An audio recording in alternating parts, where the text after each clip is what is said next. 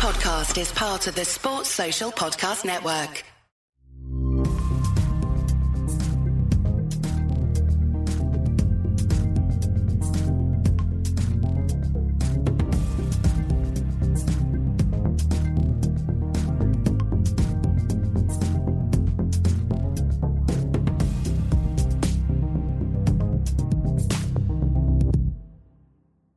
Hello everyone, welcome to another episode of FPL Black Box. I am joined as always by Mr. Mark Southerns. We're both on red arrows on this going into the international break, but there's a certain man, Mark, who could change our fortunes. Well, you could say that, yeah. He's difficult to ignore, isn't he? But I am going to try and spend some of this episode building a case against the greatest footballer that's ever lived. That's it sounds impossible, but it's not. It's not. I've listened to a few podcasts this week who have said it's very difficult to put anyone off getting Ronaldo, but there is an argument. Not much of an argument, as you'll see, but there is one. So I'll look forward to try and sell that to you. But you're going straight in for Ronaldo, right? Well, my argument is, like I'm seeing a lot on Twitter, it's Ronaldo. It's what else do you need? Yeah, is that an argument? Yeah. Podcast done. See you next week. Yeah, I'm not buying that. Yeah, I mean, this episode is going to be a look back to game week 3, a bit of a look forward in terms of the analysis of Ronaldo. Then we're going to do another episode next week which is why you put game week 2 in the title. Is it really? Is that what I've done? Oh, I didn't change the title. Damn, I'll change that.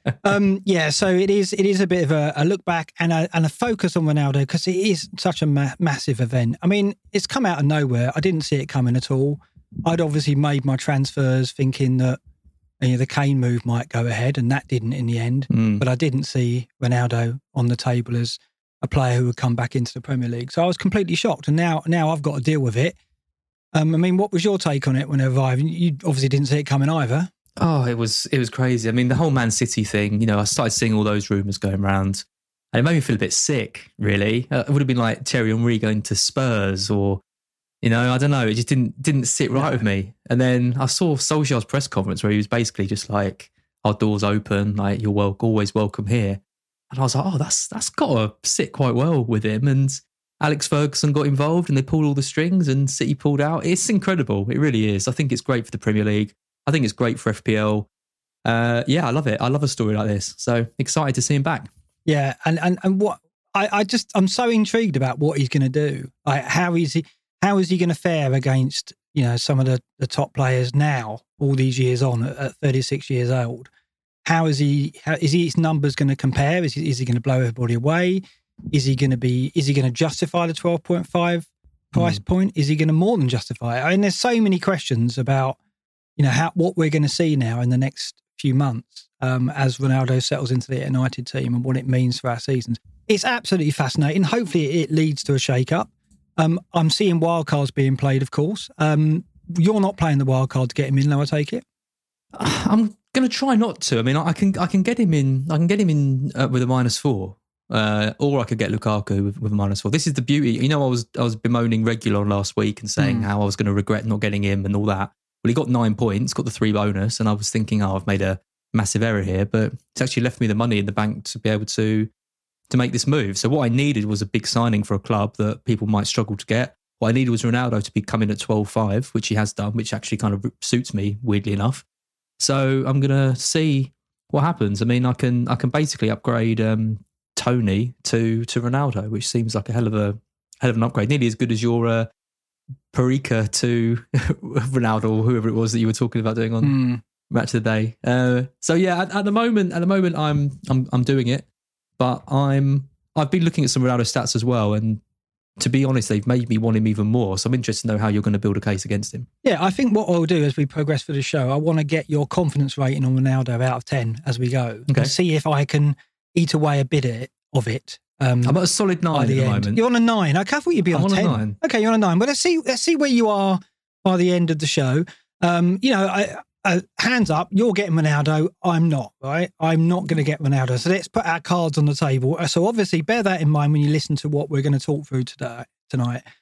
Because, I'm always keen to point out any detection of bias in what we put across. And I'm going to try not to do that. But I think we owe it to people out there to actually show the other side of Ronaldo, right? Because I've heard a lot of talk of how he's going to come in and blow things up and and be somewhat the player he was before. I don't think that's going to be the case. And what we're going to look at tonight is how he compared his numbers compared last season to Premier League numbers. And I'm going to talk about why I think there could be some issues early on with how he settles in and so on, and reveal a few things that perhaps illustrate that Ronaldo isn't going to get hat-tricks every other week, right? And I think we almost remember that Ronaldo of years and years ago and what he was as a fantasy asset, and we can't trap ourselves into thinking he's going to do the same again. And I think that's worthwhile us remind ourselves we can't expect that. But what can we expect? And I think hopefully over the course of the show we can show that. Looking forward to it. Yeah. But let's talk about Match of the Day Challenge though, because that went rather well, didn't it?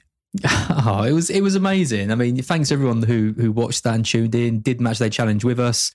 All the people that were in the chat, all the comments that I've had have been amazing. It was when we finished it. Obviously, I hadn't been in the chat at all. So when I went over to the chat and I was, talking to people and seeing all the comments about how much people enjoyed it, I've had loads of people saying we need to do it again. We will definitely do it again, but we won't milk it too much. We'll do it again in probably a few months or something like that because. Yeah, it was one that will live long in the memory for sure. I think because of the events that transpired, but yeah, it was certainly a good one, wasn't it? Yeah, I do wonder, like, had the game week gone a lot better for us, or for me, let's face it, for me, whether we'd have had that big an audience. I think we had almost 3,000 concurrent viewers, which is our record. We should have known from that. Exactly, that's what I'm thinking. I was like, that should have given me a few concerns. The minute I saw like 2,500 in there, 10 minutes in, I'm like, there's something, they're tuning in to see something here. And I don't think it's a Lukaku hat-trick and me celebrating. Yeah. It's a sadistic bunch out there, isn't it? And I went onto Twitter afterwards and saw all the comments about, I can't wait to watch this later on because Martin Torres. And I was like, oh, thanks very much. Yeah, I can see why it did very well. And, I think Triggerlip said it wouldn't be as good if we wouldn't have had that. And he's right? If everything went swimmingly and we got an average score, above average score, and we were all like, I'm happy with that. It would have been a lot more dull. I remember doing the Match of the Day Challenge a while ago, a couple of years ago, and it was exactly that. It was a really boring average game week. And I just kind of got to the end of it, and I was like, I looked at my points, and I got like a small green arrow up like 300 places or something, like 100k to 99,000. And I was like, oh, wish I hadn't bothered. Yeah. But I mean, it made everything so much more exciting, didn't it, for us watching it? I mean, yeah, you're in therapy now, aren't you? I must admit. I mean, I think it's funny, isn't it? Because I consulted you and Luke on the Monday night before making the transfers, and I started the conversation going, "It's Torres. I don't really want to sell Torres ahead of Arsenal." And bit by bit, I came down in favour of doing the move. I'm not going to blame either one of you. I will say though that Luke, as the Maverick manager, I expected him to be in favour of doing the free moves and taking the hit and getting Lukaku in. He was like, not so sure. It was you who were like, and I like it. And maybe I should have taken that on board. Well, to be honest, I did like it. And I did say to you, it's Torres that's the risk here. You're swapping two players out. I did. I'll find the screenshot. Should have recorded it. I'll find the screenshot. But I did like the moves, and I still do like the moves, like going forward. But we were quite clear, weren't we? You were like, Lukaku basically needs to get something against Liverpool for this to be worth it. And you were quite confident that he would, and he didn't. And I think if he had got something, it would have felt a lot better. Yeah. The fact that everyone blanked. I think Luke's point was, if Torres does haul, he's not going to hurt you, which he didn't. Right? He didn't hurt me in terms of rank. But it was Luke that, you say Luke was against it. He was the one that taught you into it. But the thing is, if I've got to remember that if Luke is against something like that, that's a warning sign, right? Because he's normally the most maverick and Oh, he's playing so template at the moment. He is. That's true. He's lost his edge. Yeah. Unfortunately, at the moment. Old Tommy template, which will be relevant when we get later, but when we look at great and the good. Right, let's look at our game weeks in a bit of detail then. Let's bring yours up first. 60 points is a meh. It's a red arrow, wasn't it? Down to 525 in the world. Not happy with that. Antonio saved us, right? Well, no one really did anything, did they? I'm looking at this team, and the trouble is when you don't have too many kind of differential players, you need them all to kind of come in. So I was relying on Soufal, Livramento, Grealish, and then that's about it, because the rest are in pretty much every team. So yeah, do you want to read through it for the podcast? Yeah, so Sanchez in goal, Trent, Soufal, Livramento, all blanked. Trent got a couple of bonus, but everyone else blanked, which is a far cry from last week, where all my defenders delivered. Salah, Fernandes, Grealish, Benrahma. So good haul from Salah and an assist from Grealish and not much else. And then Ings, Antonio and Tony, so all delivered something. An assist from Ings, a goal from Tony, and the haul from Antonio. And then Tsimikas, Veltman and Gilmour on the bench.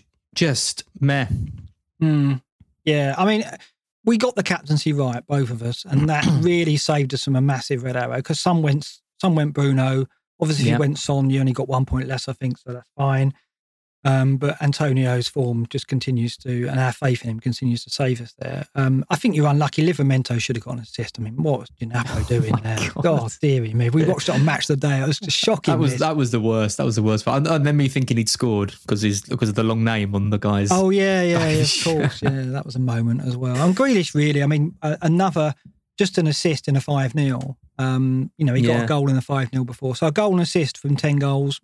Is that what we can expect from Grealish? I'm not sure if Grealish is like, if I'm worried about Grealish in the sense that he's not really getting big returns, but he's kind of ticking over, but not really doing a lot. But also kind of feel like he's getting into the right positions, and he's creating stuff. And like we've talked about lots of times, his touches are up and his touches in dangerous areas are up as well. So yeah, I think if I was wildcarding, I'd probably bin him off, but he's not really striking me as a major problem at the moment. Yeah, no, fair enough. Let's look at my tale of woe. It was a 56-pointer, but with a -4, so 52.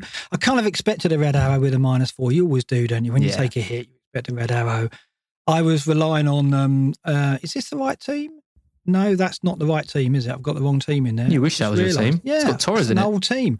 Let me try and bring my new team in. Hold on a minute. I'm going to do some wizardry during the show here. Okay, hold on. Irish boy Decky asked if I've ever played football. Depends how you define playing football. Yeah, do some questions on the thing while I bring it up. I've played football in the sense that I'm part of a five-a-side team and I'm pretty terrible. But other than that, not really. Not exactly a Sunday league player.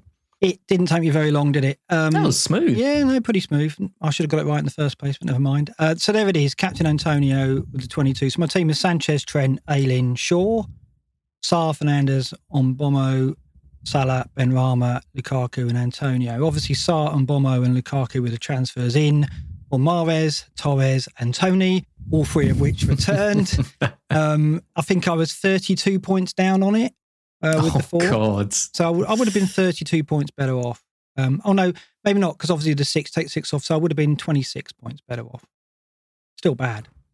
Is that, where does that rank in terms of like career? That has got to be the worst set of transfers I've made I can remember. I mean, last season, when we did the post-mortem, my transfers were really effective. It was one of the things I did well on last season. So it's been a while since I'd have a disaster like that. I guess I walked into it. I've got to say, a part of the luck in this game is when you make a mistake, how badly you get punished for it, right? And equally, when you make a good call, how well you get rewarded, right? So Torres out against Arsenal was a mistake. I thought it was going to be. I did talk about it in the week to you and Luke.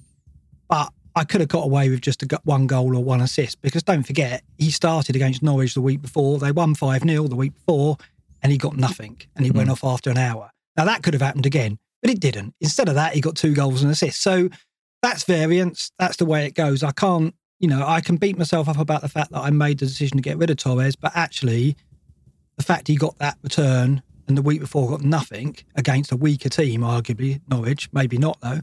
That is all variance. So and also that didn't do any harm to my rank, but I look at it and think, I would have had Torres, would have had the price rise. I would have been in a much better position, perhaps. But now... You haven't thought about it much, Jim? I thought about it a lot, but now I go into this game week with Lukaku as captain, home to Villa, and I don't think many will have Lukaku. I think many will now wildcard to get Ronaldo. I don't think they'll wildcard to get Ronaldo and Lukaku. So I think Lukaku at home to Villa could be effective for me. And he's only got, if he gets a couple of goals and bonus, that 26 points comes back, right? So you just never know. And he's capable of that against Villa when they've got no Martinez playing. So, you just never know how it's going to go. And Sarr and Mbeumo are both at home and they performed really well in their previous home games. So straws clutching, maybe, but we'll see. We'll see how it goes. I mean, this is interesting as well because I did the turning point tool that Ragaboli set up for us this season, which enables me to branch my team off. And what I did at the point I made the transfers for Lukaku, I branched off and instead made the transfers I was going to make, which was Rafinha in for Mahrez and Son in for Torres. So I was always going to get rid of Mahrez and Torres anyway. So in truth, even if I hadn't done Lukaku... Oh, don't blame me then. Right? Don't blame me too much. So but the team I would have got with that plan would have got 67 points and would now be ranked 166k in the world. And also managing that team for the next game week, look what I've done. I've brought Ronaldo in for Tony. I've brought Gray in for Fernandes. And I've got a team which lists Sanchez, Trent, Shaw, Veltman, Son, Rafinha, Salah, Benrahma, Gray, Ronaldo, captain, and Antonio. Arguably a better team than the one I'm going to be showing at the end of the show.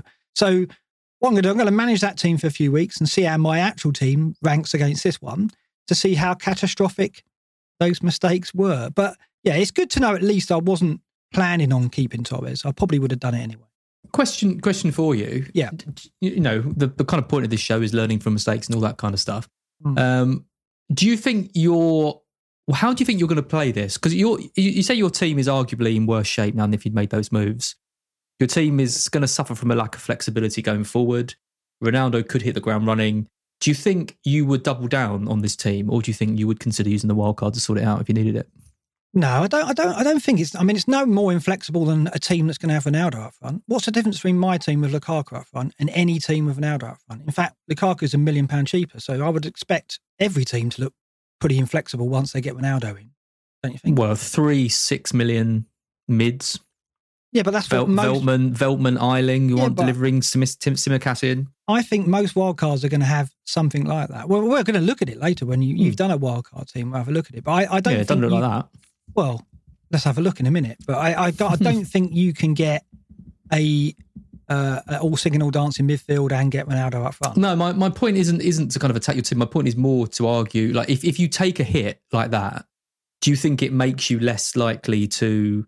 we're talking about psychology and bias and all that kind of stuff. Do you think it makes you more likely to double down on it? Or do you think you'd still be able to separate that and be like, crap, my team isn't doing well, I need to sort this out now? Or do you think you'd keep going with it?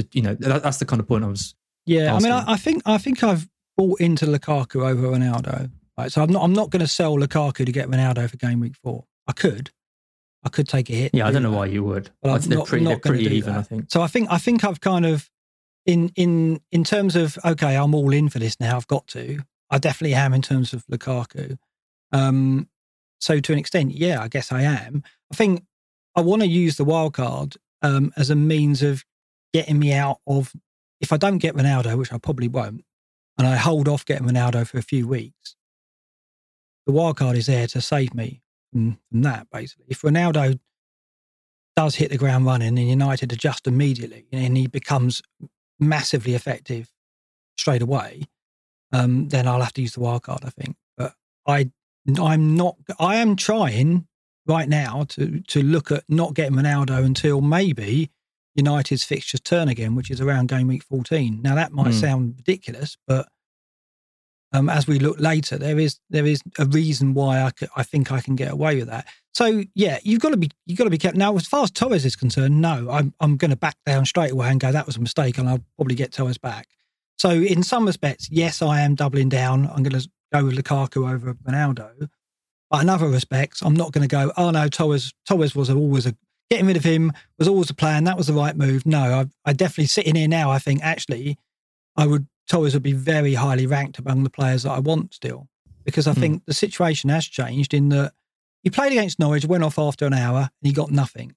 If he'd have done that against Arsenal, I would have thought his place, his starting role would be very much under threat. But he didn't do that against Arsenal. He got 2 goals. So everything changed. In the basis of that one match, Torres went from, in my reckoning, Torres went from being an uncertain starter to probably now one of the most likely starters in Pep's team. So my perspective on Torres has changed as a result of that outcome.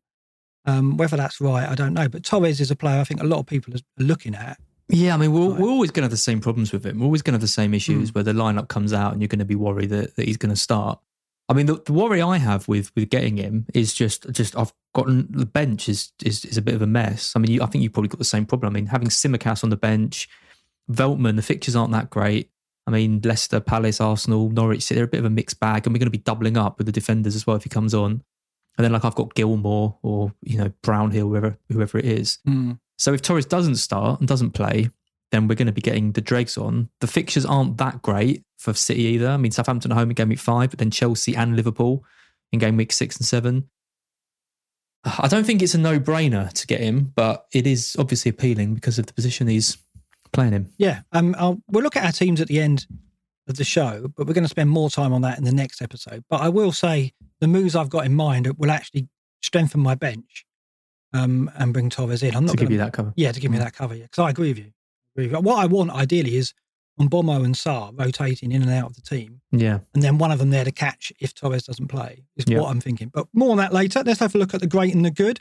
And when I said Tommy template, I was cruelly referring to Tom Stevenson, who is absolutely flying at the top of the great and the good. He's often in the chat, actually, Tom. Good evening, Tom, if you are listening. Congratulations on your start. You must be delighted. 263 points, overall rank of 21,532. He is top. Although, like a lot of the great and the good league, he got a red arrow for the game week. Real mixed 93% template, Tom. I wasn't going to get to that. I was going to get to that in a minute. We'll get to that in a minute. But that is outrageous. I know, but just further down, we are in the bottom 3, as we are in the relegation zone. The only consolation Welcome to my world, Mark. The only consolation is Fabio is below us, and I can't think of anyone better. Well, there isn't anyone better to be around us than Fabio, who's, of course, top of the Hall of Fame. He's had a bad start as well.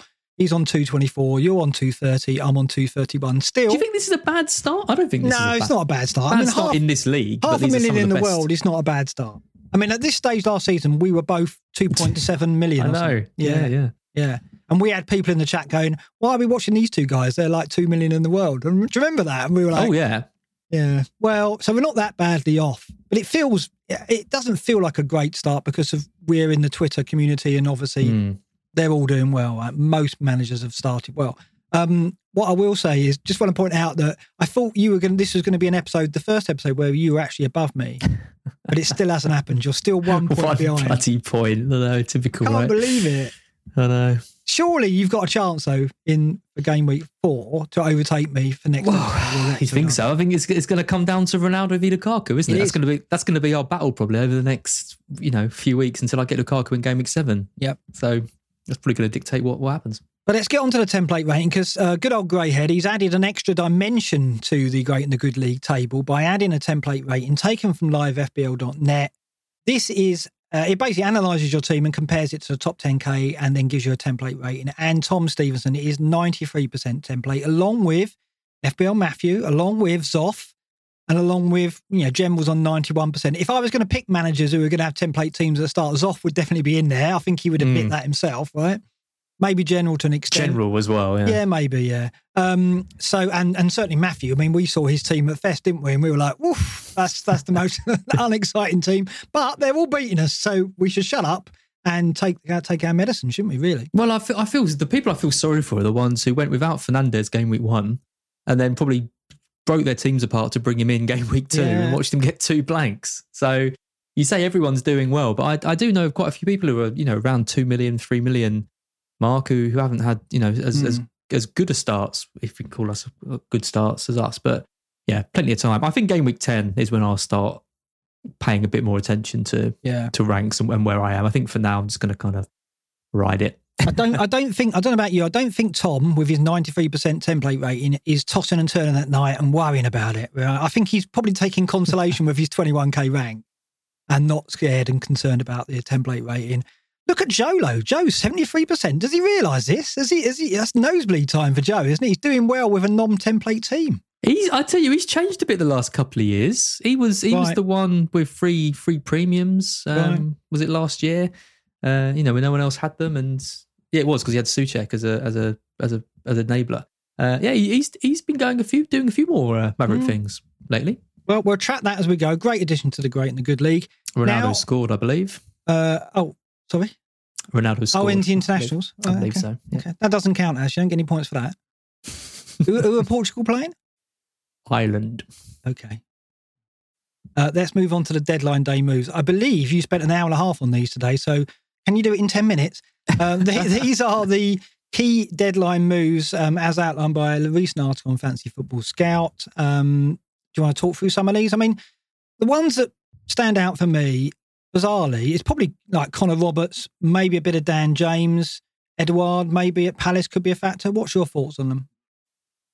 What, the deadline day moves? Yeah, so Sam and I did a video on this for Scout, which is, it was going to be a video like this, basically, where we talked about the deadline day moves. This is kind of exactly what I set out to do, a little list like this. And instead, I found all of the transfers of all the teams throughout the whole of the transfer window.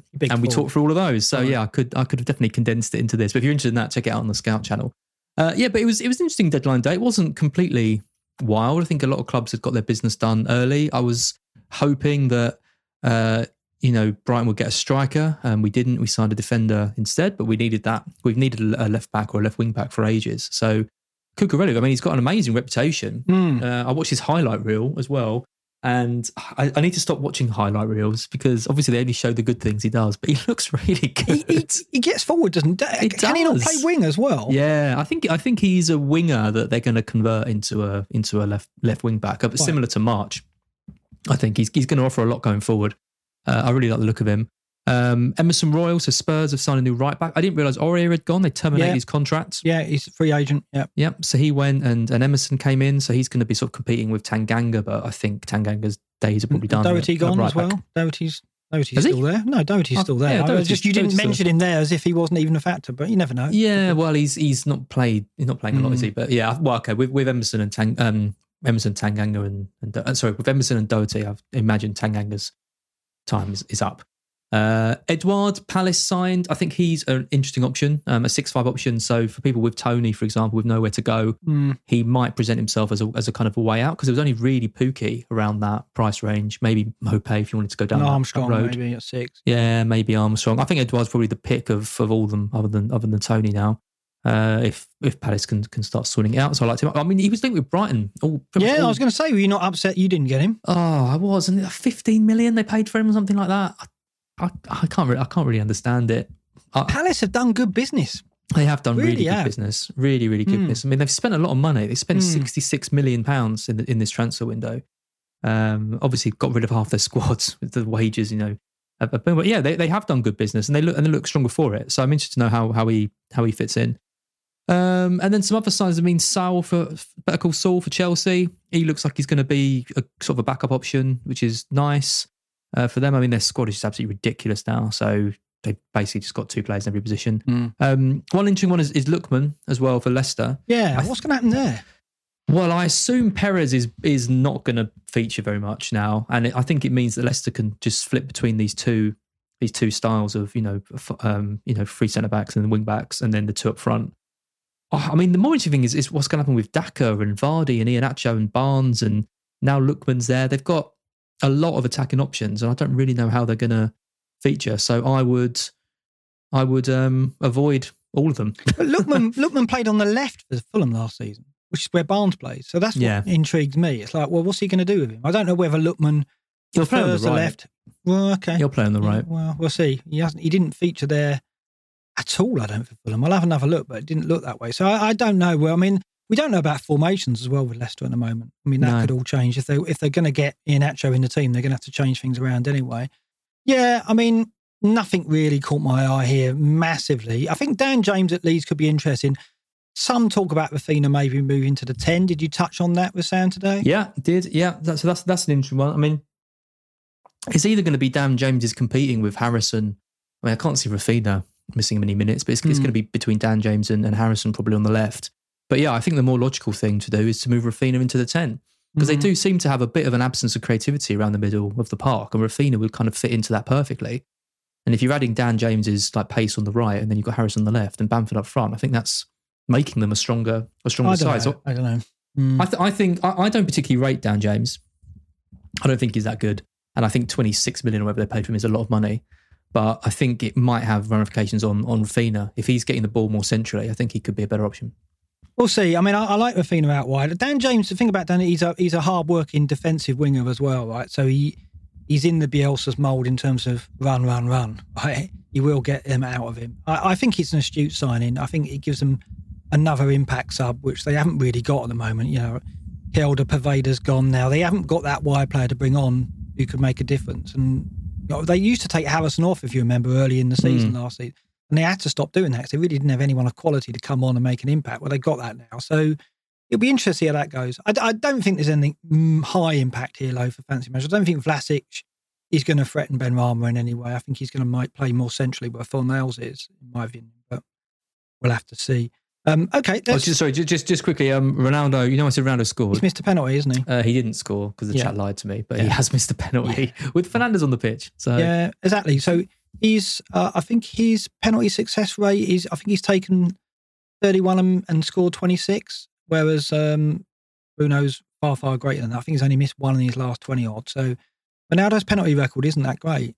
It'd be interesting, wouldn't it? Ronaldo's taken more than 31 penalties. No, I think at Juventus he's taken 31 and scored 26. Basically, is what I read. Something like that. Anyway, but we'll have to see.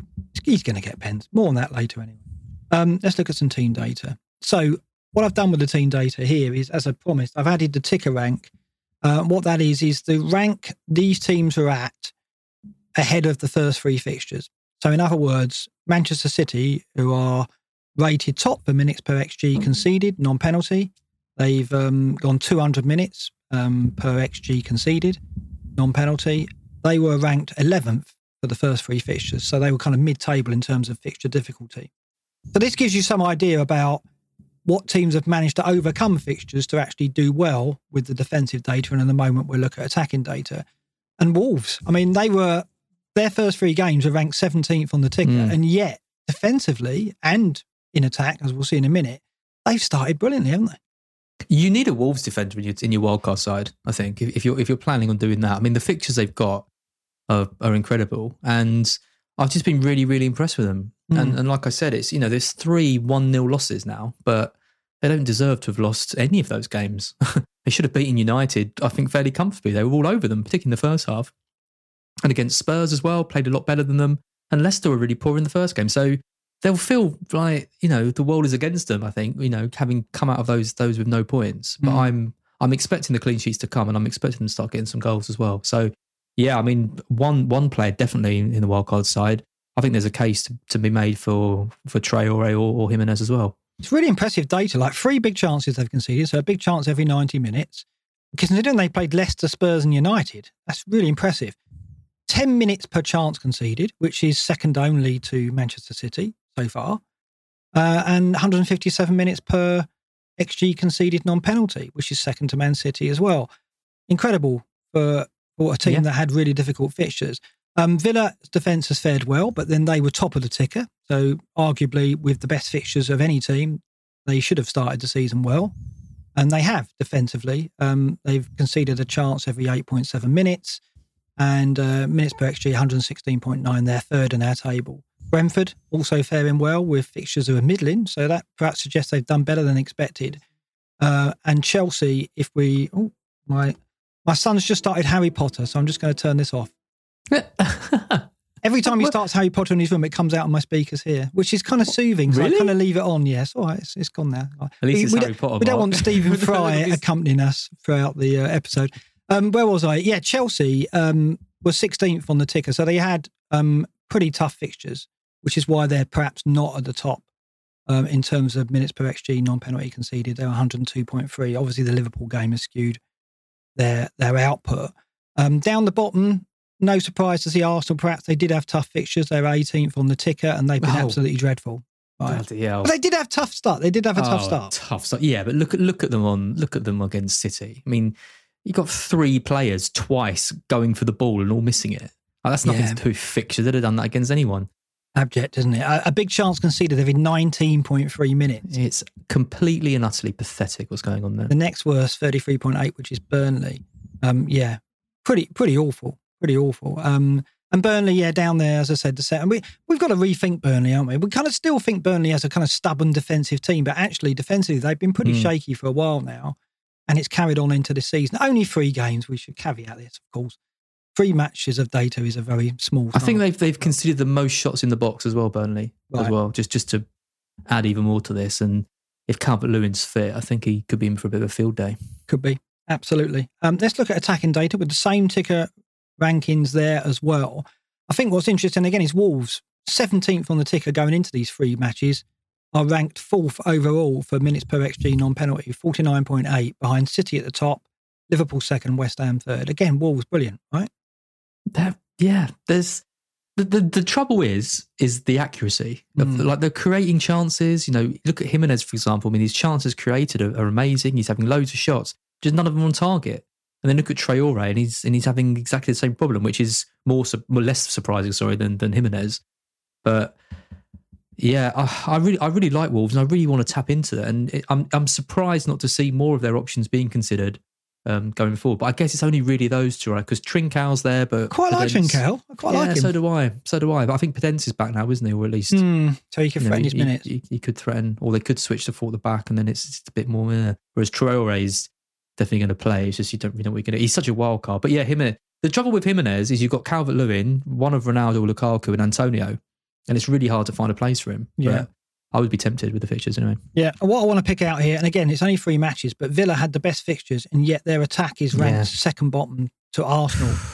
Minutes per XG, 145.2. They've created 3 big chances, a shot every 12.9. So if you're thinking of holding Ings because he's returned in every game, which he has, have a look at this data, because clearly they haven't started well in attacking terms at all. He's already paid back the 30 million they paid in him. He's carried them to the points they've got. What have they got? 2 wins and a draw, is it? No, they lost one, didn't they? Lost a win and a draw, so 4 out of 9. But yeah, it could be a lot worse of him. Yeah, but now their fixtures are pretty awful. So they didn't. Let's just say they didn't really exploit those first 3 fixtures. No, they didn't. But their team is still coming together, right? You've still got players missing. Bailey's been injured. Young's been playing. Target McGinn's been out. Retired. He's not. He's still there. Let's look at some player data. And Mahrez is absolutely trolling us there at the top. Minutes per XGI, non-penalty, 51.3. When he's on the pitch, he looks very dangerous. He's not on the pitch enough, though, is he, Laz? No, well, he keeps coming on against tired legs and getting points and driving me insane. It's very, very frustrating. So, yeah, maybe he likes to be top of these charts, and that's why he hangs around at City, because he comes on for 30 minutes and normally looks quite good.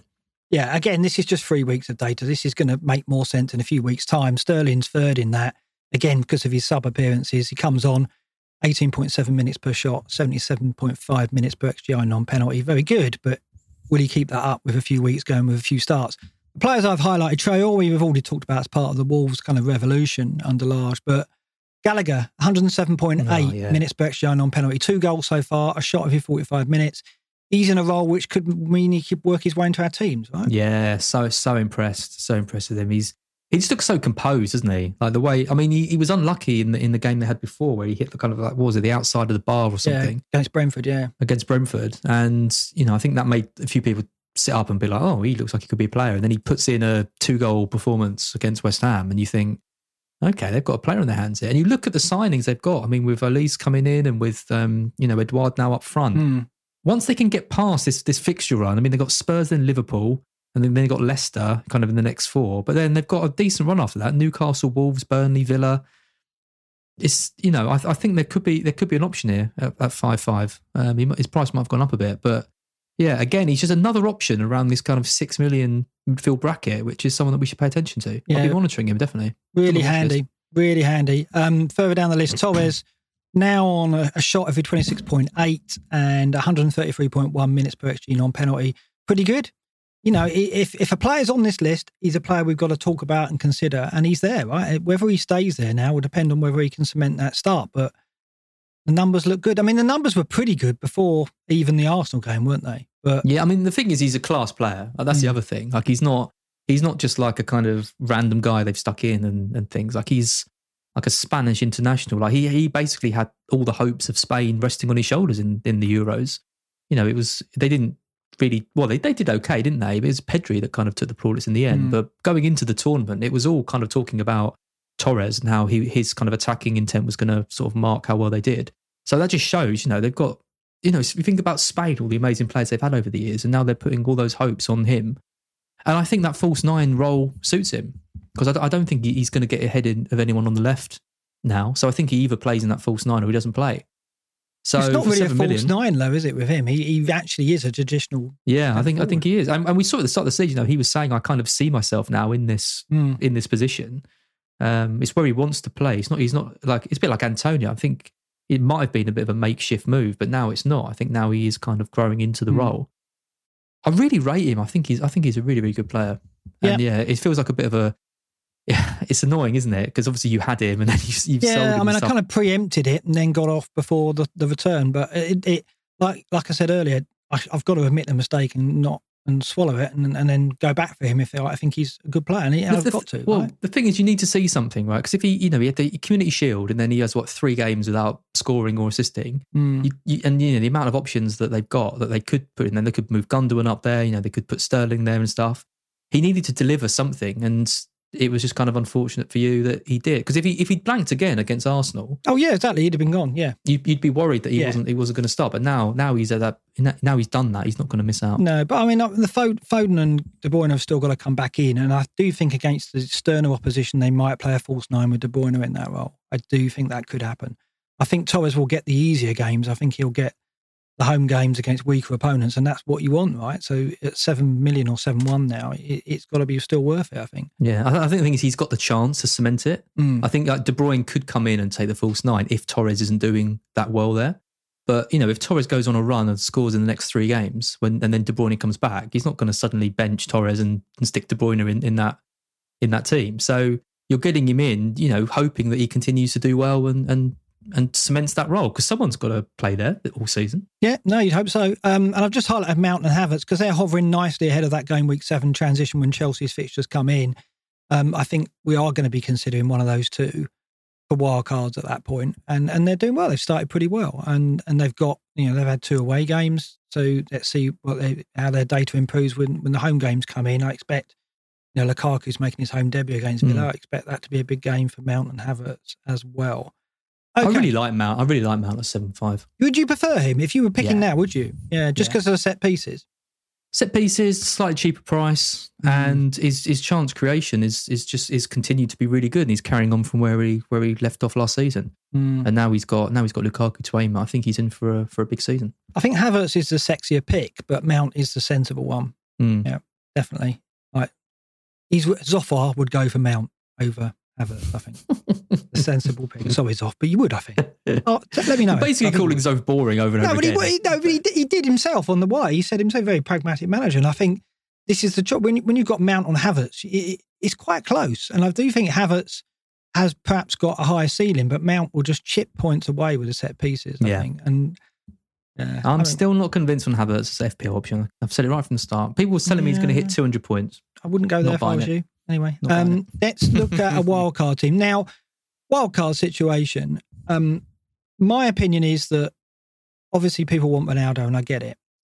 My opinion is that if you've got Fernandes, and most have, I would have thought, after the hat-trick, if they didn't have him before, then a -4 selling Fernandes for a cheaper midfielder and then upgrading Ings or even Tony, if you can afford that, would be my choice option rather than playing the wild card. I don't think I've seen a lot of teams who are wild card, and I look at their team and think there's not too much wrong with that. Yes, you'd have to take a price drop on Tsimikas and things like that. Yes, you could have a stronger bench. Yes, you could have better 4 or 5 defenders.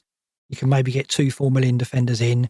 You could set your team up in a better position, but I don't think I've seen enough positive things to make me think that a -4 wouldn't be a better option. What's your take on it?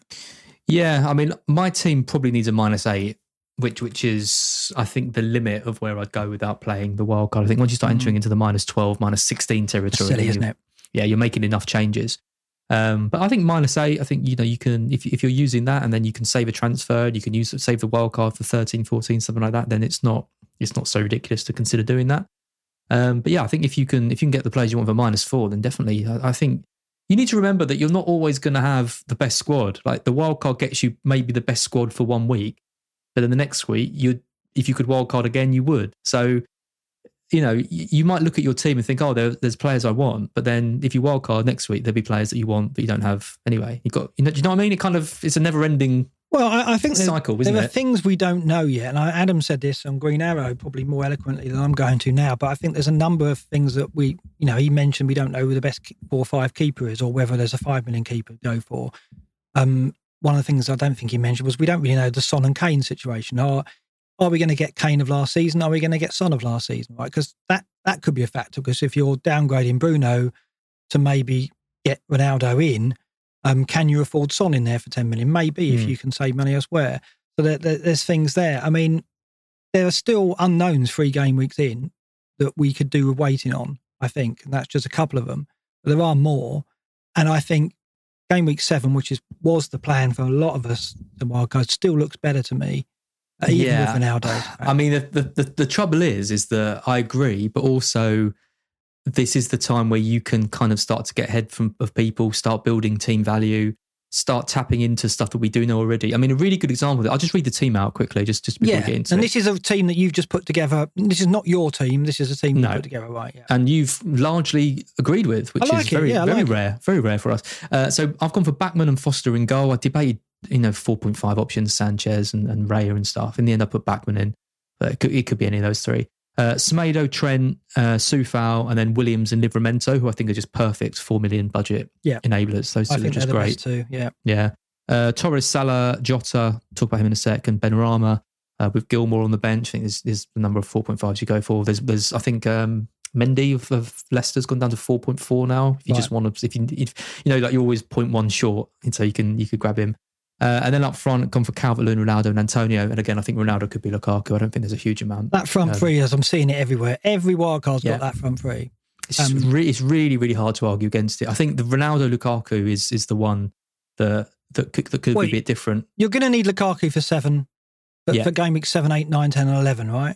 You got to. I mean, then that's it. So, I mean, whether people do move Ronaldo to Lukaku when it gets to game week 7, I don't know. But you kind of look at it now and think not having Lukaku is going to be difficult for the 5 games that Chelsea have got. So that's what you plan to do. And I guess what you're saying or about to say is Jota to Afina, is it, after a couple of weeks? Is that what you're thinking? Well, what I was about to say was we don't know kind of the extent of Firmino's injury. If there's kind of conflicting reports, I think the general consensus is at the moment that he's not going to be out for a long time, but that hasn't been confirmed by anyone. If he is out for a long time, then this is the kind of example of when the wild card can be quite useful at this stage. Because if you've got Tsimikas, for example, you're not going to be able to move for Jota. And, if you've got Trent and Salah anyway. So if Firmino's suddenly out and then Jota's going into games against Crystal Palace, Brentford, Watford in, 3 of the next kind of 5 games, or in Leeds as well, you've got to think, okay, this might be a chance to jump on that and try and take advantage of those. Because if I don't use the wild card, I'm going to be on -8, -12s. I'm going to be trying to get Ronaldo on one hand or Lukaku. I'm going to be trying to get Jota. And this is where I think we can use it, not just to fight a fire, but to kind of get ahead. So I'd be more tempted to pull the trigger on this if Firmino is out. But if he's not, then I think we can hold off. The other thing with this is if you don't go for Ronaldo and you do have Lukaku, it means you're probably going into the Newcastle game with no United players at all. Newcastle, I mean, I've been slating Arsenal, but Newcastle are pretty bad, especially at the back. Oh, they are. Defensive date, they were 3rd bottom for minutes per XGI. And the trouble is, and we don't know Fernandes, what his role is going to be. Greenwood might now be more at risk. Sancho, we're not trusting. So Ronaldo is the best option at United, providing he starts that game. So there's lots of decisions to be made if you're wildcarding, I think. I don't think you can wildcard and not have a United player. Which kind of, it has to, well, I think it has to be Ronaldo. Yeah, it kind of means, and if you're wild, I mean, that's why it's good news for me, because I'm sitting on Lukaku thinking, well, I don't think people are going to get him in now. In fact, his ownership's going down, right? So he's probably, people can get him cheaper soon because his price will go down eventually. It's crazy that it didn't go up, but there you go. That's a risk I took. But I don't see many people going in with Lukaku next week. Because if they're going to wildcard, unless they're able to get both in, but if you get both in, you've got to then, I guess you've got to downgrade Torres and Jota to the players to the 3 6 million midfielders, right? Yeah. And I think, or lower than that. I mean, the other thing is, if you go with Ronaldo and Lukaku, which is of course another option, it means you're not getting rid of Antonio with the 4 he's on, so you're probably getting rid of Calvert-Lewin. Let's assume Calvert-Lewin's fit for argument's sake. I mean, there's a lot of different. There's 3.2 million difference, 3.3 million difference in those two. Would I back a considerable amount of money on Calvert-Lewin scoring less than Lukaku over the next 4 or 5 games? I mean, Burnley at home straight away. I think that matches Villa at home for Lukaku. And then you've got to make the move for him anyway in game week 7. So you're already basically booking yourself a transfer in too. It's I don't know. It's really tricky. And you've got the option to move Ronaldo down to Lukaku anyway in game week 7. So yeah, but you'd have to do it, wouldn't you? That's my point, is that you can't. I don't think you can risk not having Lukaku from 7 onwards. No way. So you're kind of saying, I'm getting Ronaldo, who I think is going to be the best player in the game, and then you're saying, but I'm going to get rid of him for 5 weeks. Yeah. And that's not easy to do, I don't think. I mean, when we get to it, if Ronaldo starts well, I think there'll be a few managers going, no, I'm not going to get Lukaku, I'm just going to get Mount or Havertz. And I hope there are, because that will help me as well if I still have the situation I've got now. But I think that could happen. It's like if Ronaldo scores 4 goals in the next 3 or 4 games, who's going to sell him ahead of that? I don't know. We'll see. It's going to be... I mean, some will have the balls to do it, but I think some, at least half who get Ronaldo on the wild card will probably hold him and hope Lukaku doesn't hurt them. It's really intriguing. Right? At least in game week 7, Calvert-Lewin has United away. Yeah. So you're going to feel a bit better about selling him, because if you go for Lukaku this week over Calvert-Lewin, you're basically getting rid of Calvert-Lewin before Burnley at home. I wouldn't do it this week, no. Which is it's just such a good fixture for them. And you can't captain both of them. You can't captain Ronaldo and Lukaku. And I think if both start and you could pick either one of them, you captain Ronaldo this week. Yeah. He's got the better fixture. Yeah, this week you probably would. I don't think Lukaku's a bad captain, but this week, well, I don't know. It depends if you know Ronaldo's going to start. That's the big question, right? And how many minutes he's going to get and that kind of thing. I don't think it's absolutely definite yet. I guess the move will be ahead of game week 7, selling Trent to upgrade Calvert-Lewin in this scenario, would it? I mean, yeah. I mean, game week 7 they've got City at home, so at least it's at least not Watford. I mean, they've got Watford next week in game week 8, and then United, and then Brighton, and then West Ham. So the fixtures do turn a little bit for Liverpool. But yeah, you'd have to do something. I mean, it could be Jota that goes down. You can't do it. You can't. The only way you could do it and keep Ronaldo would be to sell Trent for a 4 million defender and try and ride that out. So then you go with 3-4 million defenders. I mean, for that 1 week, and then you'd probably downgrade either Jota or Torres after that. I personally think free heavy is untenable. I mean, it's what I've got at the moment. I've got, I've got Salah, Bruno and Lukaku in my team at the moment, which is why when you look at it, you look at it and frown, right? But I don't think I can go forward with that. I think after game week 4, I will have to sell Bruno and balance the team up better, because I admit it is inflexible, and that's what I don't think wildcards will go free heavy hitters, but I kind of think unless your team's busted, going a wildcard and not trying to get all 3 in is actually a bit of a waste. You should just do it with hits. I think people are going to pull a lot of money out of their defence, and this is the cheapest I'd really like to have in my defence. I think this is a fairly well structured defence, because you've got the 2-4 million options, but then you're not pairing that with some 4.5 million options, which don't really inspire me that much, like Ben White, Eiling, Veltman. They're probably the best, or maybe Marçal at Wolves, but he could lose his place. They're not players who you can rely on, I don't think, to get you points. Whereas I think at least with Soufal and Semedo, you've got some chance of attacking returns, and you're not paying the earth more. I think a lot of people are going to pull a lot of money out of their defenders and run with really, really weak defences. And it'd be interesting to see if that kind of pays off, because then it's just adding more pressure on your big names to deliver every week. I'm still seeing template wildcards there. I'm still seeing Rafinha in there. I'm still seeing Greenwood in there. You've got Torres and Jota. I haven't seen a lot of teams with those two. I'm seeing more with, they've played the wildcard and yet they're still playing safe with those midfield picks, which, I don't blame them because they've started the season well. But I think that, Torres and certainly Jota, if Firmino is out, are worth Greenwood is a really interesting one, because he's not to me in the strongest United team now. It's it's Ronaldo, it's Fernandes at 10, and then it's Sancho and Rashford. That's the strongest team. But there's so much hype and love for Greenwood, and he started the season so strongly.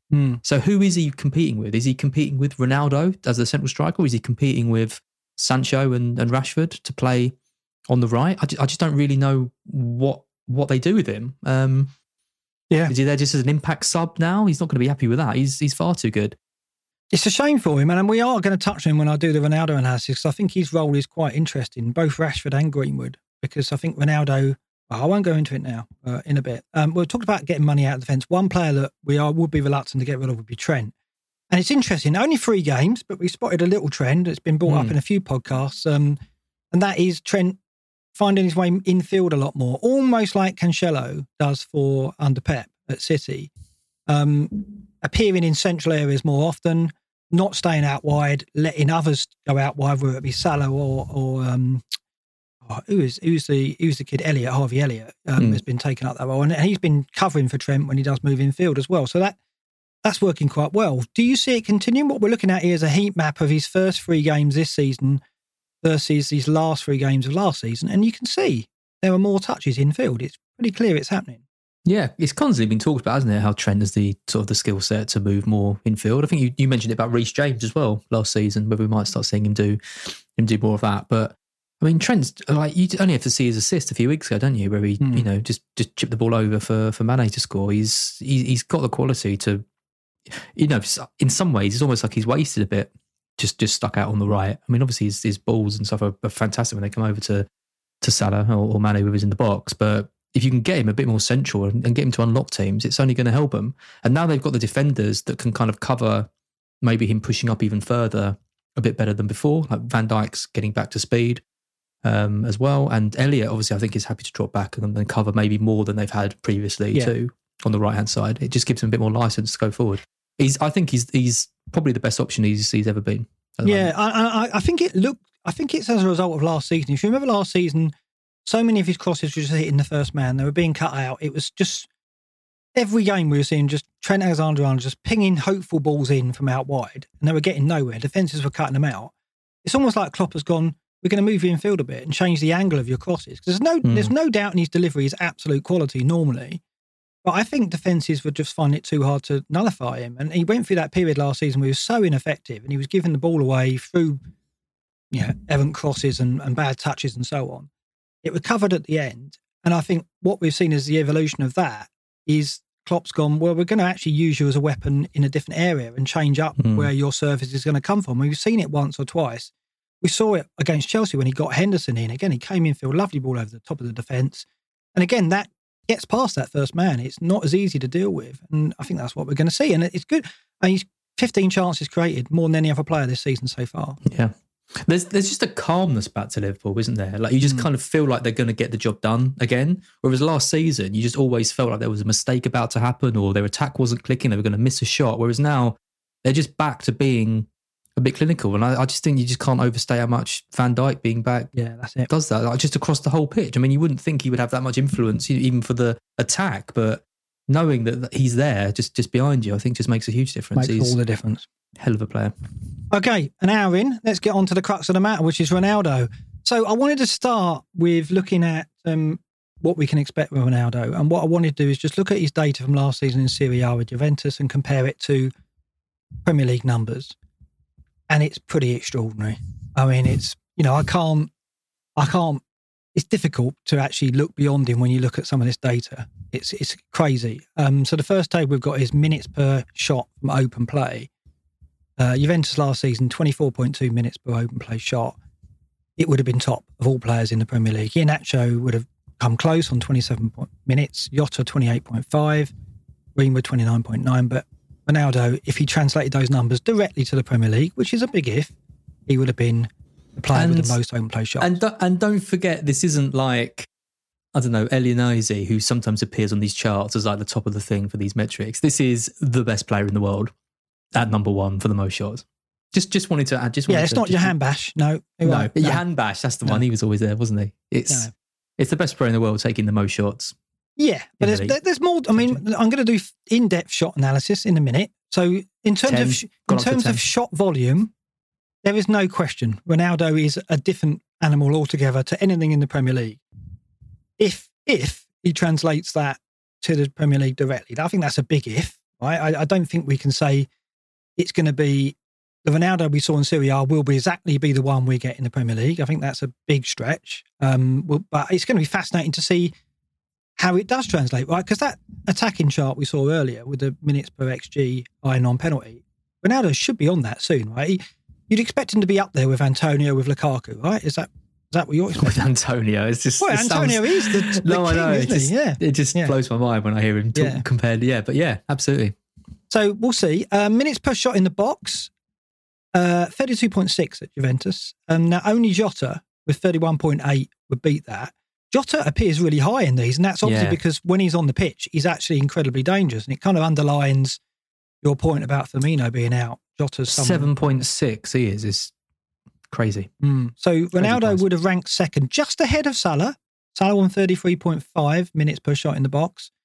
Bamford 37.4. So it's not superhuman, right? You look at those levels. It's top 5, top 3 or top 5 in the Premier League, but it's not 5 or 6 minutes ahead of everybody else. He's not going to be shooting in the box far more frequently than Salah, I don't think. And don't forget, this is Serie A numbers as well, so it might regress. So actually, he could be more towards Bamford or even Mane around the high 30s. We'll have to see, right?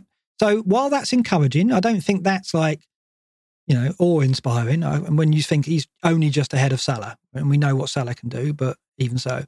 Minutes per shot outside the box, this is quite interesting. 43.8. Only Maddison and Fernandes last season had shots from outside the box more frequently. So he loves a shot from range still. They might not be as effective, but he's going to have shots from outside and inside the box, right? We know that. These numbers make that very, very clear. Let's go a bit further and look at shots on target and shots off target. And yes, for shots on target, he had a shot on target every 40.6 minutes, and that would have been the highest in the Premier League. Jota second, there he is again, 42.8. And then a massive gap to Salah, 59.3. So here, if Ronaldo does translate his Serie A form, we'd expect him to be quite a way out in front in terms of shots on target. But equally, while he has lots of shots, he has a lot of shots off target as well. Only Kane last season had a shot off target more frequently than Ronaldo. 55.2 for Kane, 57.2 for Ronaldo. And you'd expect that because they have high volume of shots, right? So has anything surprised you so far? I think this is what we expected, right? Yeah, I'm relieved and happy to see these stats. Yeah, I mean, like you say, it's not. I mean, it kind of would be superhuman if Jota wasn't there a lot of the time. It would be on the that only one that's keeping pace with him, which is really interesting. Yeah. Just to mention, Juventus did finish fourth in Serie A last year. They weren't. I don't think they've been a real superpower for quite a while. Not that United particularly are, but you would think he'd get more service at United than he probably would have done at Juve. Well, I'll touch on that in a minute, in a bit, because there's some interesting data on that. And the other thing I just wanted to point out, that attempted dribbles, he's not that player anymore, right? He still attempts dribbles, but not to the level of frequency that you'd expect or maybe remember. So last season, he attempted a dribble every 29.8 minutes, which in the Premier League would have ranked him 70th, which, is nothing special at all, right? So don't expect him to be a Traore or even a Mane, right? He doesn't dribble that much anymore. And I think what that tells us is he's a different player, right? He's going to be in the box and he's not going to be outside the box, running onto the ball, running at defences anymore, right? So that's what we can expect. And that stat kind of backs that up.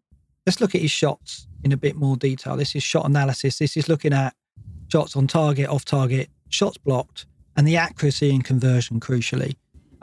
First one, I think I want to put out, 50 shots blocked, right? So while he had 168 shots, 50 were blocked. That is more than double any other player in the Premier League. Right, so don't be absolutely seduced by that number. I saw some tweets in the week which just listed his shot volume for the last 3 seasons. Yeah, very good. But when you consider that 50 of his last seasons were blocked, almost a third of his shots were blocked, then he is effectively just 9 shots ahead of Harry Kane. Right? Do you think that is him just smashing it into walls and defenders and stuff? Or do you think that's, players, trying to mark him and throwing themselves in front of everything that he does? Yeah. I think him being closed down, right? I think it'll happen in the Premier League, probably happen a bit more. Depends where he plays. But obviously he still shoots in range. As we see, as we saw in the previous screen, he still has shots outside the box. But I think he tries pot shots, right? Low XG shots still. He still tries those. But it's quite, if you exclude blocks, he only had 9 more shots than Kane last season. Right? That's still high because Harry Kane was the most in the Premier League. But it's not superhuman, right? It's in fewer games maybe, but it's not 50 ahead of Kane, which is if you look at just the shot total, 168 compared to 137, the gap is bigger, and it's much bigger from Salah than that. But Salah had 90 shots excluding blocks, Ronaldo 118, right? So 28, quite a difference. But considering Salah's a midfielder and you get an extra point for a goal and a clean sheet point, maybe not that much of a factor. Accuracy, 58.5. That's a very good accuracy given that he has high shot volume, right? Yeah. That was the one thing I was worried about with that. I mean, 69 shots on target is unbelievably high. Yeah, that includes headers though, and you've got to think headers are now a big part of his armoury, and a lot of those are obviously closer. So shots include headers. Yeah, his accuracy is really high, 58.5. I mean, it's not the highest. Iheanacho, 64.1. Son Heung-min, 67.9. Cavani, 55.6. Similar accuracy. So, it's not superhuman. It's top 5. It's elite, but it's not miles ahead of everybody else in the Premier League, I would say. And, Son still looks the best finisher there. Kane's quite interesting, 48.6. That's quite low. Again, that's the difference there. Shot volume on Kane brings his accuracy down. For Ronaldo, it didn't. And that's quite interesting. Conversion rate, 24.6, which is less than Lukaku, less than people like Wilson, Iheanacho, Son again, less than Zaha, interestingly as well, 29.7. So his conversion, that is conversion of shots, shots on target, is 24.6. Is good. Is good, but Kane's at 21.1, Salah 24.4. So his conversion rate is on a par with Salah, right? Can I just quickly say, I mean, this is a 36-year-old who is it's crazy, yeah. These kind of numbers with players in the peak of their careers, like Kane, Salah, Lukaku. These are, the fact he's just a remarkable athlete, isn't he? I just want to say that. No doubt. But he hasn't done it yet, right? This is comparing to Premier League players. So it's whether or not when he starts, after 3 or 4 weeks of data, we start seeing him matching or even bettering them. This would suggest he can, whether or not that happens. Oh, I'm just so interested to find out. It's amazing. I mean, Ibrahim, we haven't really mentioned Ibrahimovic too much. I mean, he was 35 when he signed for United. He would have quite comfortably got 20 goals in the league if he hadn't got that injury in Europa League. And, a lot of people were saying he was kind of finished and stuff, and he started the majority of games. He was fantastic. And Ronaldo's kind of that similar type of mould. I mean, Ibrahimovic didn't do a lot of tracking back. He wasn't about dribbling and all that kind of stuff. He was just about getting in the box and scoring great goals. And that's what Ronaldo is going to do, I think. I mean, the thing is, sorry, I'm completely kind of taking over, and this is completely hypothetical. But what would be a kind of a bad season for Ronaldo now at 36 coming back to the Premier League? I think anything less than 20 goals in the league. Well, he's not got fewer than 20 goals in the league for never. Has he? No, never. So I think there was one season he did. I think we're going back though. Probably to when he was before he'd really broken through. I mean, certainly not since he signed for Real Madrid did he ever get less than 20. So if his benchmark is 20 goals, I mean, how many players like lower end of 20 goals in the league? It just, he's just a completely different but we animal. are paying 12.5 for him, right? So while he's 36 and that's incredible for that comparison, but if we're paying 12.5, we've got to get 20 goals, right? Haven't we? I mean, a 12.5 striker, if you're buying Kane and you don't get 20 goals, you're gutted. And you've got to feel the same for Ronaldo. So while that sounds great, 20 goals, and it certainly seems achievable, and I think he'll probably get more than that, that's what your minimum, right? For a 12.5 striker. It's got to be. He's the most expensive player in the game. Yeah, well, I know. Yeah, I mean, players can have an off season, can't they? Like Salah could get between 15 and 20, or probably quite unlikely now, but I mean, it could happen. Whereas the bar is just set so high for him. I just a thought. I don't think there's not going to be a player that comes in that has that expectation of you're going to get 25 goals or this season's going to be a disaster for you at 36. I think 25 is a big ask. I think we'll know quite early. I think we need 4 or 5 weeks of data, and we'll see what he's doing, and then we'll know. So I think pretty soon he'll be aiming for between 20 and 25 goals. Yeah, he will be, of course. Yeah, and I think he's got to, right. But I think that it's just in FBL terms, he'll need that, I think, to justify his price. And it's whether or not he can get that and how quickly he gets to the levels where he's showing he can get that. Be interesting to see the one stats that you haven't put together is Ibrahimovic's stats in that first season, and how many shots he had and stuff in the league. No, I haven't got that data. No, I'll do that in another show. It's quite and I mean, he didn't have the service that Ronaldo's probably going to get with Sancho and Fernandes. I mean, that was when they had like Di Maria and Falcao and stuff, wasn't it? When they had a bit of a weirdly, oddly assembled team. I'll look at the service he got and the types of goals he scored. Because, I mean, we're going to look at that with Ronaldo because it is quite interesting. Let's look at shot locations now. This is where he takes his shots from and where he scores his goals from for Juventus in the last 3 seasons. So we saw, total 168 shots last season, 64 was taken outside the box, 86 in the box, 18 in the 6-yard box. And why that is relevant is his percentage of 6-yard box shots and goals has increased. So the insinuation is that he is becoming more of a predator, more of a poacher, less of a player who scores from distance and more about a player who you need to provide to. Obviously, his aerial power is a big factor in this. But he scored, 6 goals from the 6-yard box last season, 4 the season before that, 4 the season before that. He took more shots in the 6-yard box than ever before at Juventus last season. So 10.7% of his shots were in the 6-yard box compared to 5.8 and 7.3 in the previous season. So there's a bit of a trend there. So overall, I think the picture I'm getting is a player that is going to still take shots out of the box, but look how many goals he's got from outside the box. 1 goal from 64 shots, 2 goals from 81 in the previous season and 1 from 69. So that's where his volume is. He is going to take a lot of shots from outside the box, but we shouldn't get too excited about that. Yeah, and you think about the goal he scored against Porto that kind of really made him, and he's probably not going to get too many of those, you wouldn't have thought. But, taking loads of shots outside the box is fine. I guess the things to think about are the accuracy, because if they are going to be wildly inaccurate, that's going to affect him on the bonus points. But also the fact that he is taking lots of shots inside the box, which is where you want him to be taking the majority of his shots. I'd be more worried if it was flipped, for sure. Yeah, so we got to see if this trend continues. Like, we expect to see high volume of shots, but about, not quite half of them will be taken from outside the box. But let's see. Let's see how United use him. But clearly, over the years, he's becoming more of a box predator and even scoring more goals from 6 yards out. My friend, who's a big Juventus fan, he says that he was relieved when Ronaldo left, because he says the games they played without him last season, they actually looked a better side, more kind of a more cohesive unit, because he just hasn't got that kind of link up and build up play that he might have had. And I think Zlatan was better at that than Ronaldo's going to be. He's not going to hold the ball up. No, he was used as a target man, and Ronaldo's not going to do that. So yeah, I think there's going to be, it'd be interesting to see the impact on United in general and whether they do actually improve as a team. But yeah, for FPL option, these stats are pretty good.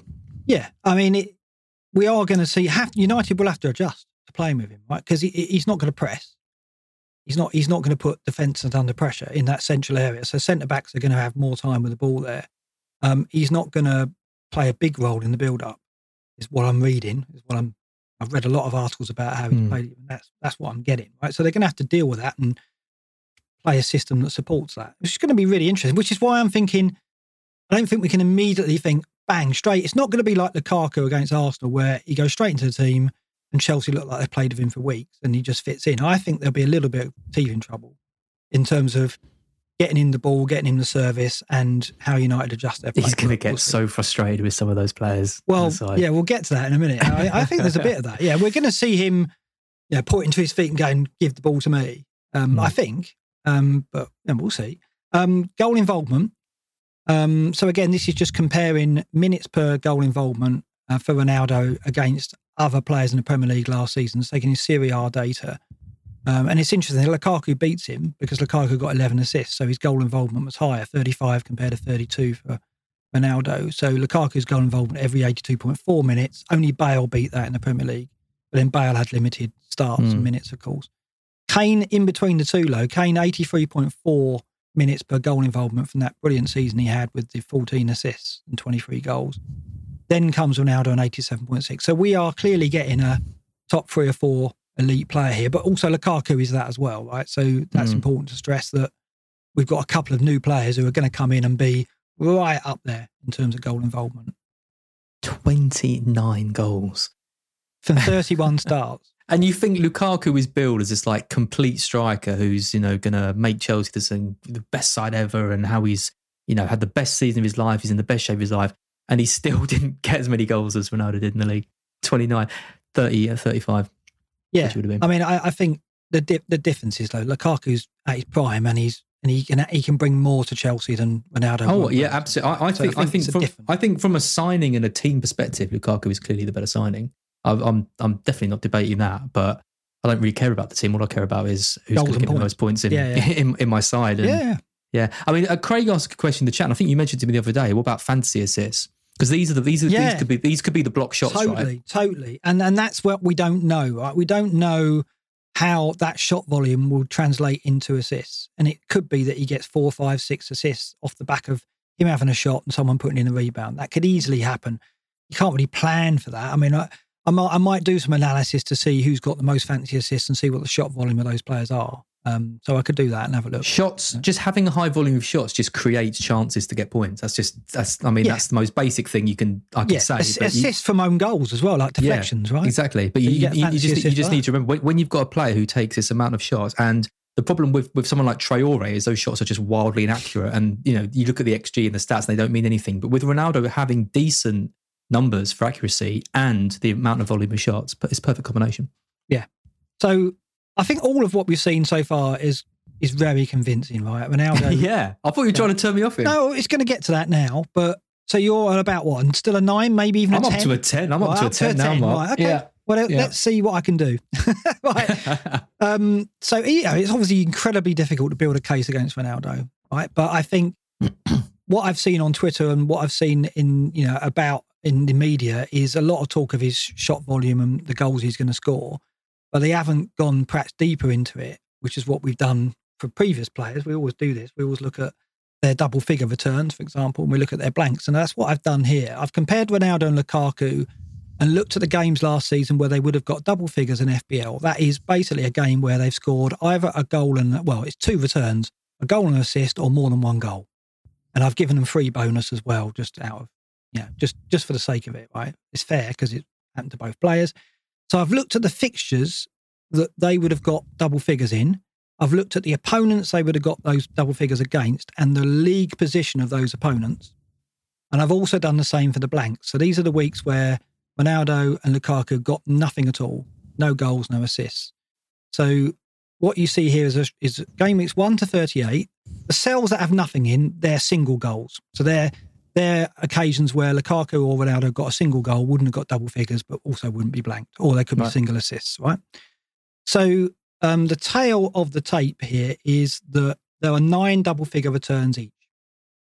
Okay, so both Lukaku and Ronaldo got 9 double figure returns. Now, just to put that into perspective, Son got 11 and Bruno got 12 last season, right? So again, that's not like massive. That's not, if we're looking at these two as captains, it's really good. It's up there, top 5, but it's not straight to the top. So Ronaldo isn't automatically going to be the perma captain, in my opinion, because in terms of double figures, Lukaku matched him, and last season Son beat him, as did Bruno, right? In more matches, maybe, but arguably a worse league. Yeah, arguably. Maybe. Blanks, Ronaldo had 13, which is very good, in 31 starts, and Lukaku had 14 in 32 starts, so very, very close. Again, so the captain credentials of these two players is very strong, right? 9 double figure returns and 13 blanks is pretty strong, right? Where it gets interesting is where you start looking at the quality of the opposition that they double figured against and blanked against. And what I did here is that I took the double figure returns and I took the position of the opponents, the final positions in the Serie A table, and I did an average. Okay, so Ronaldo's opponents for the double figure returns, their average position is 14.6. Lukaku's was 11.7. So in other words, Ronaldo exploited weaker teams. Flat trap bully. Better than Lukaku. So Lukaku was actually quite effective against some of the higher teams based on that. So in other words, Ronaldo does very, very well against weak opponents, or did last season, right? Really, really well. In terms of blanks as well, let's just look at this. Ronaldo had 13 blanks in 31 starts. And Ronaldo, I haven't got it in my notes. We'll look at that in a minute. But basically, it's just those double figure returns. Lukaku is more likely to do it against a stronger opponent than Ronaldo, based on last season. And we're going to go into deeper analysis on that now. And is that necessarily a problem though? Because we're not getting rid of Salah. Salah's staying. Yeah. So you could say if you've got Ronaldo and Salah, you captain Salah in the harder games and captain Ronaldo, who's more likely in the lesser games, right? That would just be the easy way to. Yeah, and actually, The thing I've seen on Twitter this week, Luke posted about, I'm going to get Ronaldo when the fixtures get better. And he got some replies saying, well, as if the fixtures matter. They do matter, right? Clearly they matter because Ronaldo scores far more goals against the weaker teams than he does the better teams. I'm going to show you in detail that. The blanks, actually, I've got the figures for the blanks. Ronaldo, the average position of Ronaldo's blanks was 9.2. That was the average rank of the team he blanked against. And Lukaku was 8.7. So very little between that. So in other words, I think Lukaku is less likely to blank a little bit against higher opponents. There's so little in that, it doesn't really matter. It's the double figures which are interesting.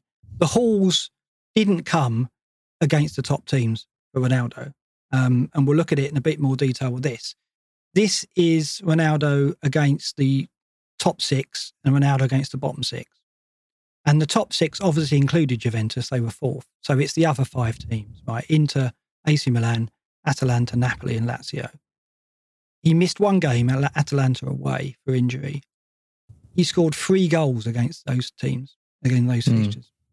So he blanked in 1, 2, 3, 4, 5, 6 of those 9 fixtures he blanked in. And one of those goals was a penalty. So he scored 2 open play goals against the top 6 teams, or the top 5 teams. So it's pretty clear that we can't expect Ronaldo to score in every game because against the better teams, he might struggle. Now, this is obviously Serie A. And how do the Serie A defences compare to the Premier League defences? Very, very difficult to say, isn't it? Maybe the top Italian teams have better defences than the top Premier League teams. But it's certainly food for thought. And that idea that, fixtures don't matter, it's Ronaldo, that looks nonsense. Yeah. It does matter. Well, that is something that I never agreed with. I never agreed with this whole, he's going to be a perma-captain every week and you're never going to consider any other options. I think that's just complete nonsense because you're always going to be looking at the fixtures. You're not like Salah is suddenly a worse option just because United have signed Ronaldo. It's just completely nonsensical. So there's always going to be a bit of chopping and changing based on the fixture and things like that. But it is kind of encouraging in a way that he does the best against the lower sides because that's what I want. Just a bit. Look at this. Against the bottom 6, right? Against the bottom 6, 13 goals in 10 starts against the bottom 6. That crazy. That is nuts, right? So almost half of his goals came against the bottom 6. He got 29 goals, 13 against the bottom 6. And let's just comparison to Lukaku. Lukaku got 6 goals against the top 6, but 3 of those were penalties. So he only got 3 open play goals, only 1 more than Ronaldo. Lukaku got, I think, 10 goals in 11 starts against the bottom 6, and not as many as Ronaldo. But again, he was a flat track bully as well. But there is this data suggests to me that if you don't have Ronaldo against a weak team, you're in trouble. He could go massive against them. If you're captaining Ronaldo, regardless of fixture, so if it's Man City at home, Liverpool away, Chelsea at home, don't necessarily think he's going to get a return because in 6 of 9 he didn't against the top 6 last year. So there's something to learn from that, right? If only he had a good fixture in his first. Well, wait. Yeah. I know exactly. But I mean, in a way, you don't want that Newcastle fixture. You want that Newcastle fixture when he's bedded in and United have had some training sessions with him. Let's face it, he's going to be back with United Wednesday and he plays Saturday. What they can get out of him for that game. I mean, he's brilliant enough to bring something out, obviously, but they're not going to have a game plan that, translates to involving him and getting him on the ball and that kind of thing. It's going to be difficult for him to immediately adjust, I think, but we'll see. He can still do damage, definitely. Yeah. I don't think he's going to get a hat-trick, but I think he'll score because this data suggests that against weak teams, he just does it, right? And presumably that's because they can't track his runs. They can't cut out the balls into the box. It's not because he scores goals from outside the box against them because he doesn't do that anymore. It's just their marking, their defensive concentration, I guess. And against teams that lack that, he's going to do well and in a big way. Let's look at the next thing I've got here, which is the shot share at Juventus and against the shot share at United. Because this is interesting. This is more about how United will have to change as a result of having Ronaldo in the team. Ronaldo had 28% of Juventus' shots last season, a shot of his 16.7 minutes. No one at United had that share last season. Fernandes had the most, 21.9. So you've got to think, when we're thinking about the impact on Fernandes, it's not just going to be the penalties. Fernandes can't maintain a 21% level of shot share whilst Ronaldo is there, right? No. Gradually, I'd expect Bruno's shots to go down as Ronaldo settles in. I don't think it's going to happen overnight. Like against Newcastle, if they have 10 shots, do we expect Ronaldo to have 6 of them and Bruno to have a couple? I think, Bruno will still be the player we've known for a few more weeks. It will take time for him to transition into a new role, but I think we can expect him to be taking fewer shots. He's going to have to. Because he's been the man who has had to drive United to so many wins and points over the last, year and a half. And he will have less of a burden to do that now because it's going to be falling on Ronaldo to make that happen. So there's going to be times when Fernando probably would have shot or would have driven and he's going to give the ball to Ronaldo. I've got no doubt on that. But do you think that Ronaldo will come in and within 4 or 5 weeks be having 30% of their shot? Because that's what he's had at Juventus. That's what, to produce those numbers, he's had to have had 30% of that team's shots. And my question is, how quickly will he get to that level in United's team when you've got Rashford and Greenwood, also players who like to shoot? United aren't going to get enough of 200 shots a season, I don't think. I think they're going to get a few more shots, but it's about the share. It's about who's taking the shots now. And my question is, I don't know how quickly Ronaldo will shift to being that player who takes 30% of his team's shots. Yeah. Well, and you look at the players at Juventus there, like Chiesa, Morata, Dybala, they're just not they're not like the big names, are they? They're not like, I don't know, like Sancho is, for example. Like he's £75 million player. He can't just always give the ball off to Ronaldo and not try and drive and shoot. Greenwood, he's going to learn from Ronaldo. Greenwood's probably going to take more shots, given that he's going to be learning from Ronaldo and seeing how he operates and plays. I think it's just Fernandes that's going to drop back with the shots. I can't see.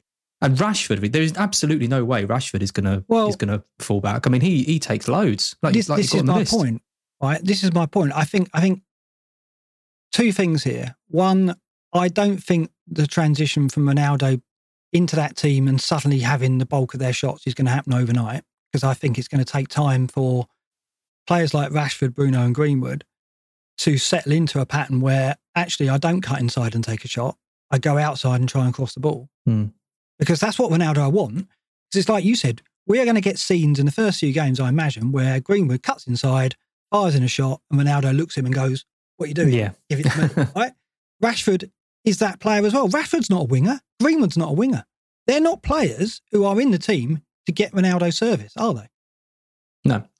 And I think that's a problem. I think when we look at the next screen, that's the issue we've got, is that in Juventus's team, he got service.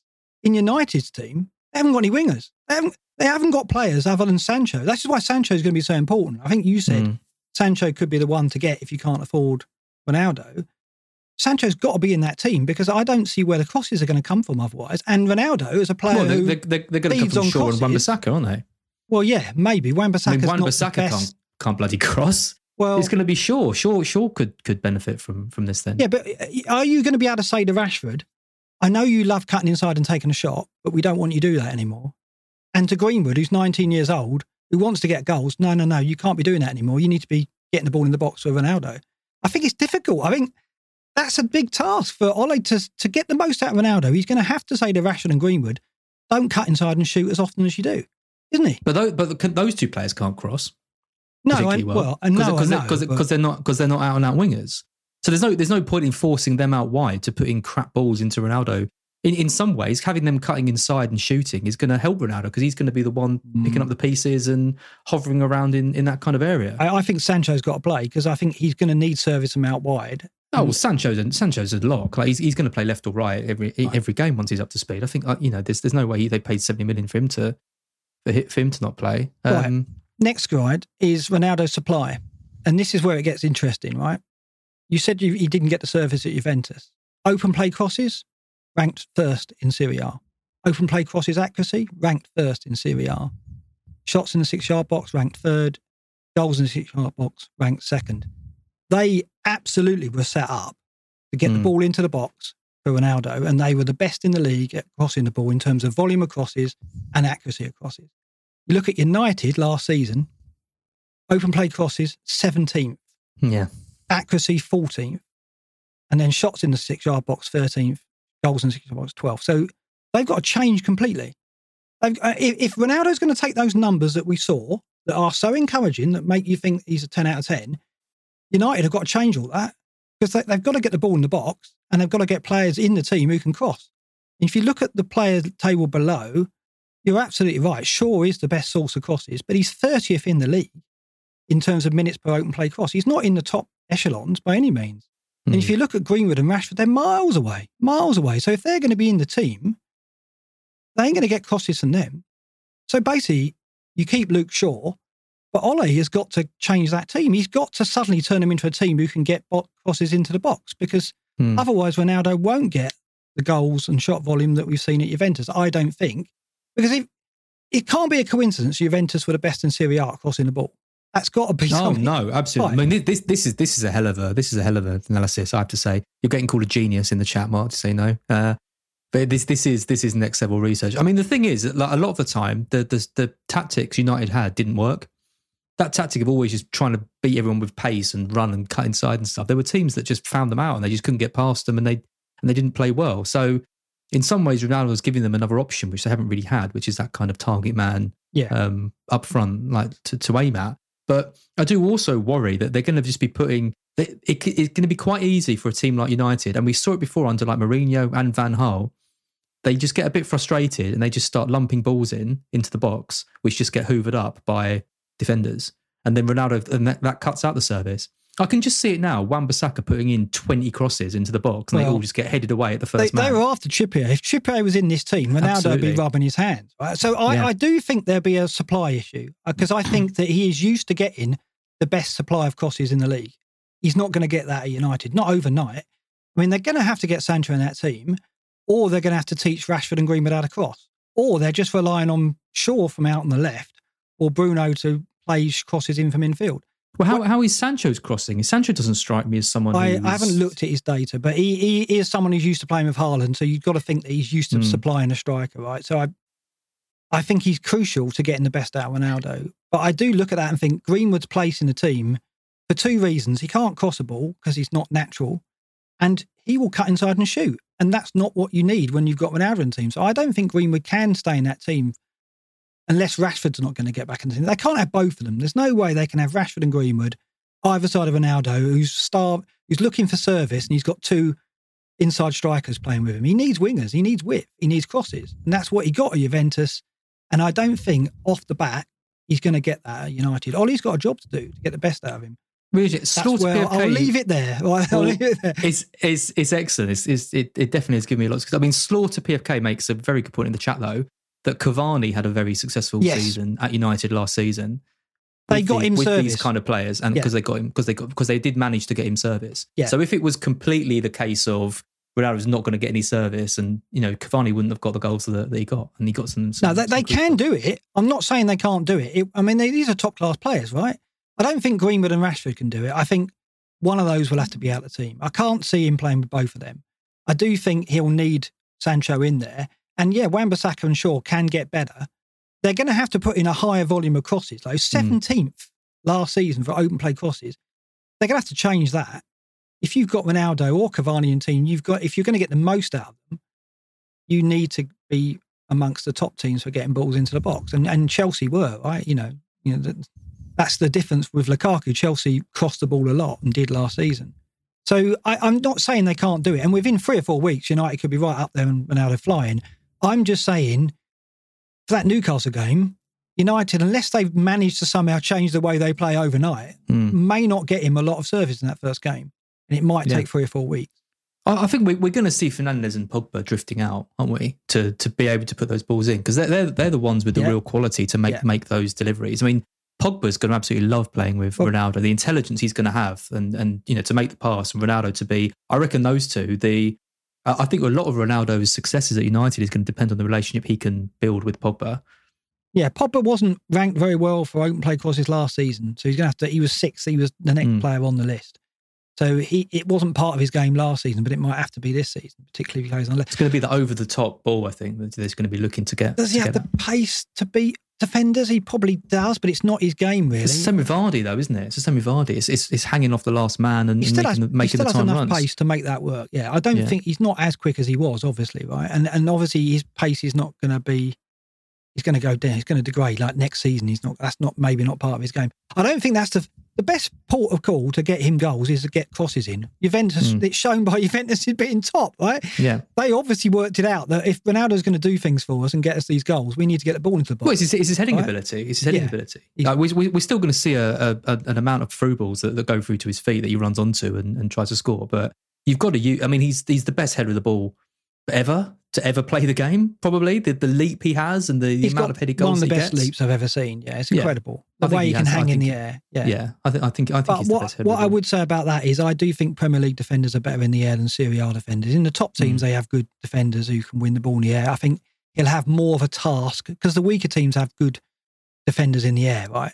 You look at Burnley, you look at Burnley have conceded the most headed chances. They should have. They should be able to deal with him, right? On paper, but they're not winning headers, right? And that's Ben to do White with ain't winning a header against Ronaldo. No, I'll tell you it's that. To do with, no, of course not. It's to do with the quality of the service. Like you can have Ronaldo in there, but they've got to get balls in. So Ollie's got to look at United's play and go, we need to get more crosses into the box because we're amongst the worst teams in the league for volumes of crosses.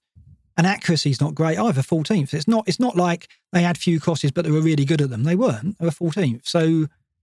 And Luke Shaw, for me, is a keeper because if Ronaldo's going to get 25 goals, Shaw's going to get 10 assists. Yeah, absolutely. It makes Shaw a much more attractive proposition. Because I think he's the best at hanging the ball up, right? We've seen it. So I think Shaw... But I just look at this as evidence that let's not expect Ronaldo to fly straight from the off because the service he thrives on is not going to be forthcoming, I don't think, for a few weeks. But he will thrive at the start because he's got Newcastle at home. Yeah, I mean, that's the thing. Defensive errors aren't. Yeah, exactly. I think if you don't get Ronaldo for Newcastle at home, you don't get him. Yeah, I agree. That's genuinely that's what I said on the podcast for Scout yesterday. I think with West Ham, Villa, Everton, Leicester, Liverpool, Tottenham, Man City, I think you can avoid it. It's just that Newcastle game really and then you've got him and you don't really want to use a transfer to Lukaku. Now the big thing I would say next on this. Because we've looked at it and we've looked at the fact that he scored 3 goals against the top 6 teams or top 5 teams, United's fixtures. So if you look at the ticker from game week 5 to 14, they are bottom of the ticker, right? So after Newcastle, they have got the worst set of fixtures all the way up to first 14, right? And we've seen how he didn't score against the better teams in Serie A. So do you think he can suddenly, not suddenly, perhaps in previous seasons he hasn't scored against the top teams. It's one season's data. But that would suggest that he's not going to immediately going to score lots of goals against Everton at home, Liverpool at home, Tottenham away, Man City at home, Chelsea away, doesn't it? Do you not think? But he's Ronaldo. I know. See, that's the thing. I mean, they've got the worst fixtures. It's not, this is fact. They've got the worst fixtures between 5 and 14. So you're getting him in for Newcastle. And then after that, he has got to perform against the better teams. And he didn't do that last season. Well, he has. But then, Chelsea's fixtures are bad until game week 7 as well. And that's when you can potentially move and switch them around, right? You can do Ronaldo to Lukaku really easily if you are worried about those fixtures. Yeah, and that probably promotes that, yeah.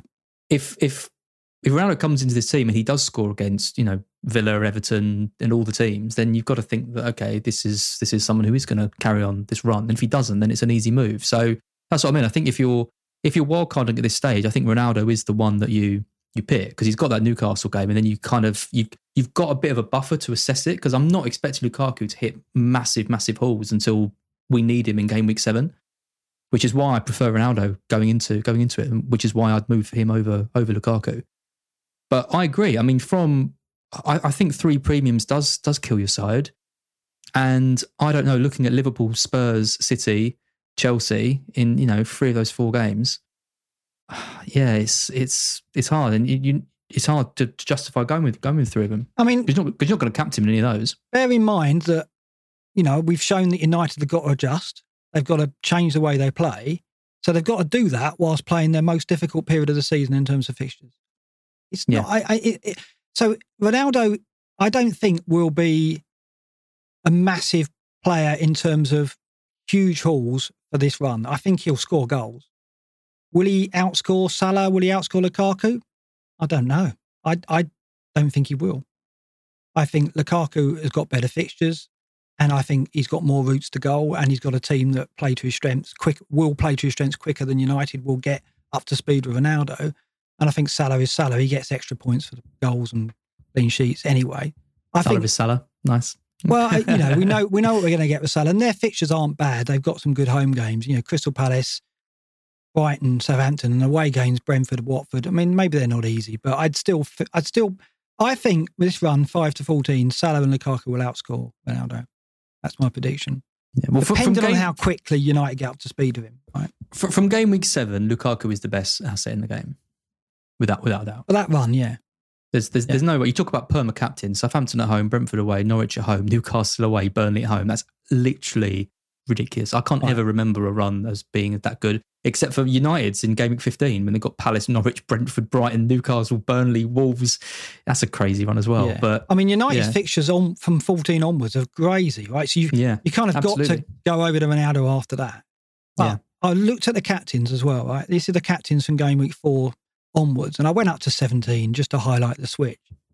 But if you genuinely look at the captains and you've got Salah and Lukaku, after this Newcastle game, and arguably Lukaku at home to Villa, I think it's not far off being as good as Ronaldo at home to Newcastle, I think, because Ronaldo's going to arrive having been at United, trained with them 2 days. I think he'll score, but I don't think he's going to get a big haul. I think Lukaku scores against Villa and he could get a big haul, right? They're not going to have Martinez in goal, and you saw how many goals Martinez stopped last season. So I think Lukaku could do better than Ronaldo this week. After that, I don't think Ronaldo is a better captain than Salah and Lukaku until game week 15. Maybe 14. You've got Lukaku at Watford and you've got Ronaldo at home to Arsenal. If Arsenal are what they are now, then you'd back Ronaldo, right? But Lukaku at Watford isn't terrible. Game week 12, you've got Salah at home to Arsenal or Ronaldo at Watford. Again, it depends what Arsenal are. But I think if you don't have Ronaldo, you're okay for the captaincy with Salah and Lukaku all the way through. When you get to 15, you're in real trouble because United's fixtures are ridiculous from that point on. So the other thing to think about is, who are you going to captain him? Because you get a 12.5 player in, you want to captain him for about at least a third of the time. But I don't think that will be the case necessarily. I think if Ronaldo comes in against Newcastle and looks sharp, and it looks like they've got the tactics that are going to get the most out of him, you captain him every week until 7.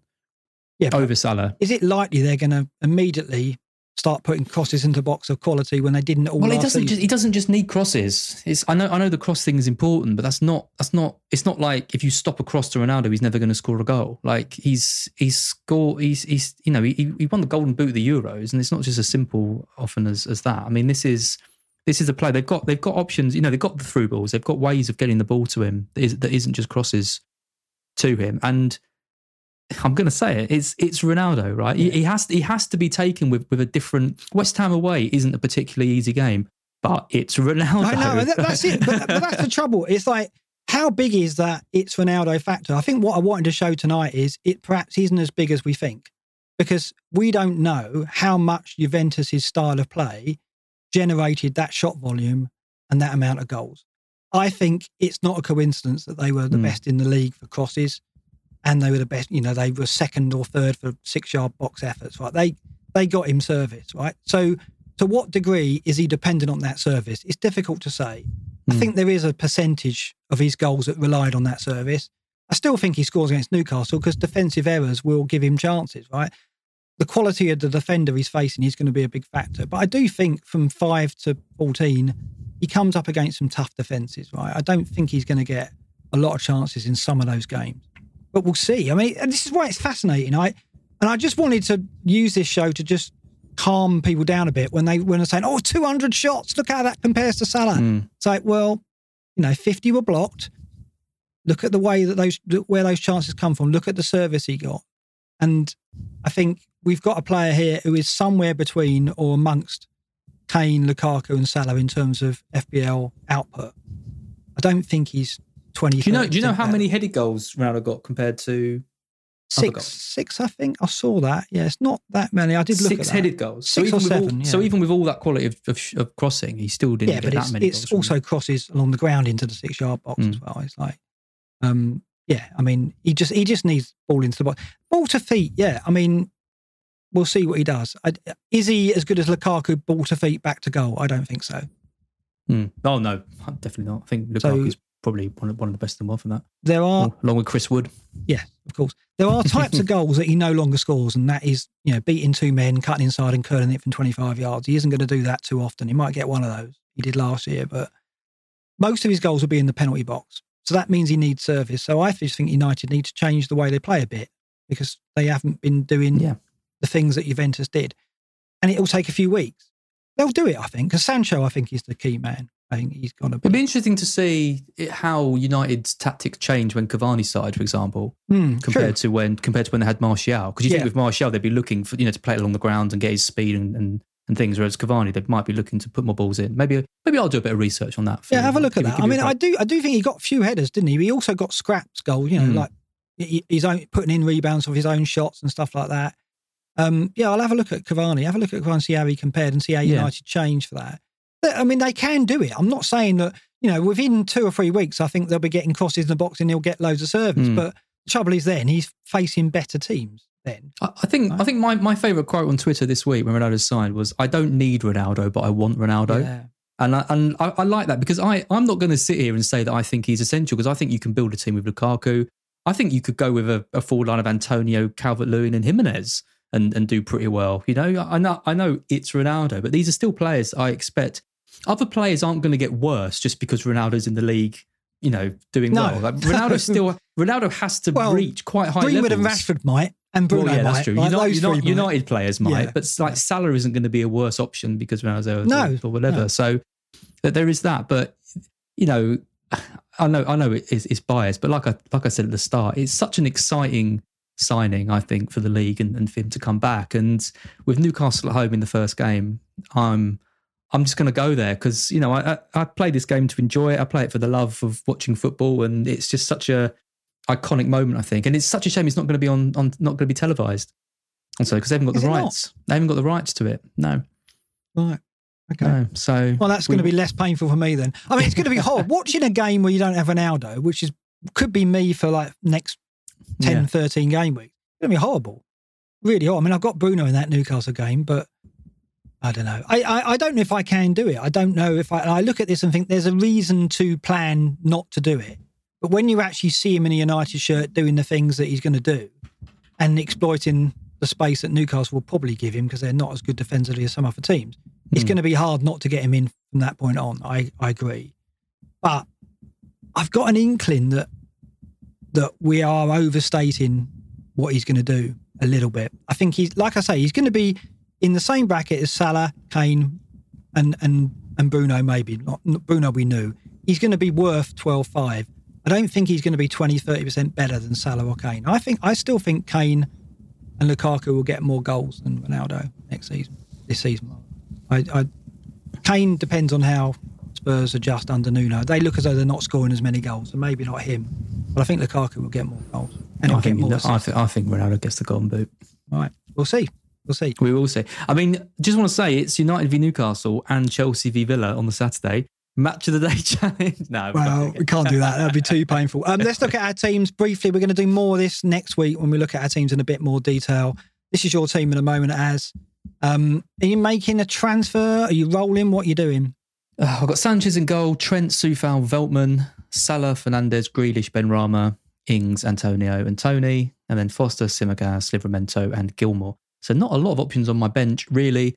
My plans are to do Fernandes and Tony to Torres and Ronaldo. Yeah, that's nice, isn't it? Which seems like quite a big upgrade. I mean, I could lose Ings and keep Tony, but then I've got double Brighton defence, and it seems a bit, at least, in terms of potential for my side. Because, with these clashes, I always like to try and get like the potential. Probably the best case scenario is I get a clean sheet from Brighton and Ings gets a scrappy goal against Chelsea, and then Ronaldo does something. Whereas if I lose Ings, I don't even know what I'm hoping for in that Brighton game, more other than a Brighton win for my players. Mm. So I think it's probably going to be Tony that leaves, even though he's got the better fixture on paper.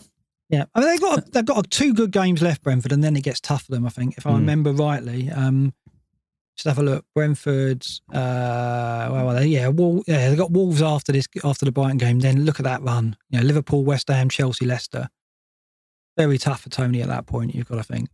If we do get news that Ronaldo isn't going to be ready, like if Ole says, "Oh, he needs another few days" or something like that, I'll get Lukaku. Will you? Because like I said, I think if it's that Newcastle game that's just so incredibly appealing, and I think I would just get Lukaku and have that in place to save me a transfer sort of further down the line. Because I don't think there is a huge amount in it between Lukaku and Ronaldo this week, but I think Ronaldo's probably got the biggest ceiling against Newcastle because of how bad Newcastle are. Okay. The other option I could do would be if I don't go for Torres, I could go for someone a bit cheaper like Traore at 6, and then that gives me a bit of money to strengthen because I'm worried about my defence basically. Because with this team, I'm basically playing Trent, Soufal, and Veltman every week because Livramento hasn't got a very good game. Tsimikas is out of the squad. I need to upgrade it the week after next, and then if I do Tony and Fernandes out, then it doesn't leave me with much to upgrade the defenders. So yeah, I mean, you could get Torres in for a couple of games, and when the fixtures stiffen and De Bruyne and Foden is back, then move down, I guess. Yeah, because I think they've got Southampton the week after this one, haven't they? City's fixtures are pretty good for the next 2. Yeah, Southampton game week 5, and then it toughens up a bit. Well, Chelsea, Liverpool away are 2 very tough games, so you could make the move at that point because I think the false 9 might come out at Chelsea and Liverpool. They're the games that Torres might not start. Yeah. If Calvert-Lewin is fit as well, just to mention, I might take a -8, which involves getting rid of Ings, Tony, and Fernandes, and getting Calvert-Lewin, Ronaldo, it's massive and surgery. Torres. Massive surgery. But does Calvert-Lewin outscore Ings by 4 points with Burnley at home if he's fit? You'd think, wouldn't you? You'd think he probably would. So if I can pay that off and not have to worry about that, it's another transfer. I mean, I will say Calvert-Lewin has got 2 pens, hasn't he? Right, so he's he's 3 goals, or 2 of them have been pens, which we didn't even see at the start of the season he'd be taking. But that Burnley game worries me. The amount of shots they concede in the box, and they're all about getting the ball to Calvert-Lewin. I mean, I think someone said in the chat, imagine if Ronaldo was at Everton, the amount of crosses they get in to Calvert-Lewin. Yeah, I mean, it is very similar, isn't it? The way they've got to get service to Calvert-Lewin, that's what United have got to think about Ronaldo, because Calvert-Lewin doesn't run the channels. He doesn't come and do build-up play. And that, obviously Ronaldo's a different level to Calvert-Lewin, but I do think that it's a very similar kind of tactic that United have got to take, in that, well, we don't include him in the build-up, we don't look to him run channels, just keep him in the box and we've got to get the ball into him somewhere. And Everton do it, right? They've been doing it. So it's easy to work, it's easy to do, it's whether they can execute it. And Everton have been doing that. I'm not going to make any transfers. And I have got the 2 Brighton players in there with Mbeumo playing against them, but it's the best I can do, right? It's either going to be Brentford score or I get a clean sheet. So my tactic is to take Bruno into game week 4. Obviously, I can't get rid of him then because he plays Newcastle. I captain Lukaku as a differential, obviously, because I don't think many teams will have. I mean, teams are selling him, for God's sake. I hope that Sarr and Mbeumo with home games, because Mbeumo looked good in the first game against Arsenal at home. Sarr looked really good in the first home game against Villa. Hopefully I get something out of one of those 2. And Lukaku comes in. I've got to rely on that. And then the next game week with 2 transfers, it'll be Bruno out, probably for Torres. And then I will go Tsimikas to Bamford probably, or Tsimikas to Calvert-Lewin to give myself a bit more squad depth, because it is thin. But if I get rid of Bruno, go Torres, Perica, not Tsimikas, Perica to Bamford, that still leaves me with $1.5 million, and that will be my money I'll use to get the Chelsea defender. So that's the plan at the moment. So I won't be holding 3 heavy hitters beyond this week. But this week I'll be rolling and hoping to God that Lukaku, Sarr or Mbeumo do something this week after last week's blank. Maybe I should just keep Tony now if you're rocking with the clash. The way I look at it is that it easily could be 0-0. I think Brighton go there with obviously strong defence. I think I would tip Brentford to score. I'm expecting that outcome rather than the clean sheet. But will Veltman start, do you reckon? Yeah. Yeah. I had a quick look at his numbers from the 45 minutes he was on. I mean, we didn't really see much because all we saw was him giving away the penalty. Yeah. But he just offers. He played on the left, and he offered quite a lot going forward. He won't play on the left again this game, but in terms of like his interceptions and his blocks and stuff, like he's way ahead of Gross in that regard on the right. He'll definitely start. I'm sure he will. Let's look at the apprentices teams. Henry came in for 62.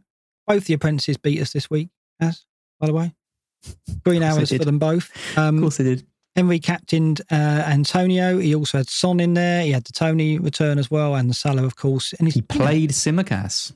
He played Tsimikas over, and well, he does as well as Livramento, to be fair, didn't he? So, well, yeah. I guess he gambled on Robertson not coming straight back in.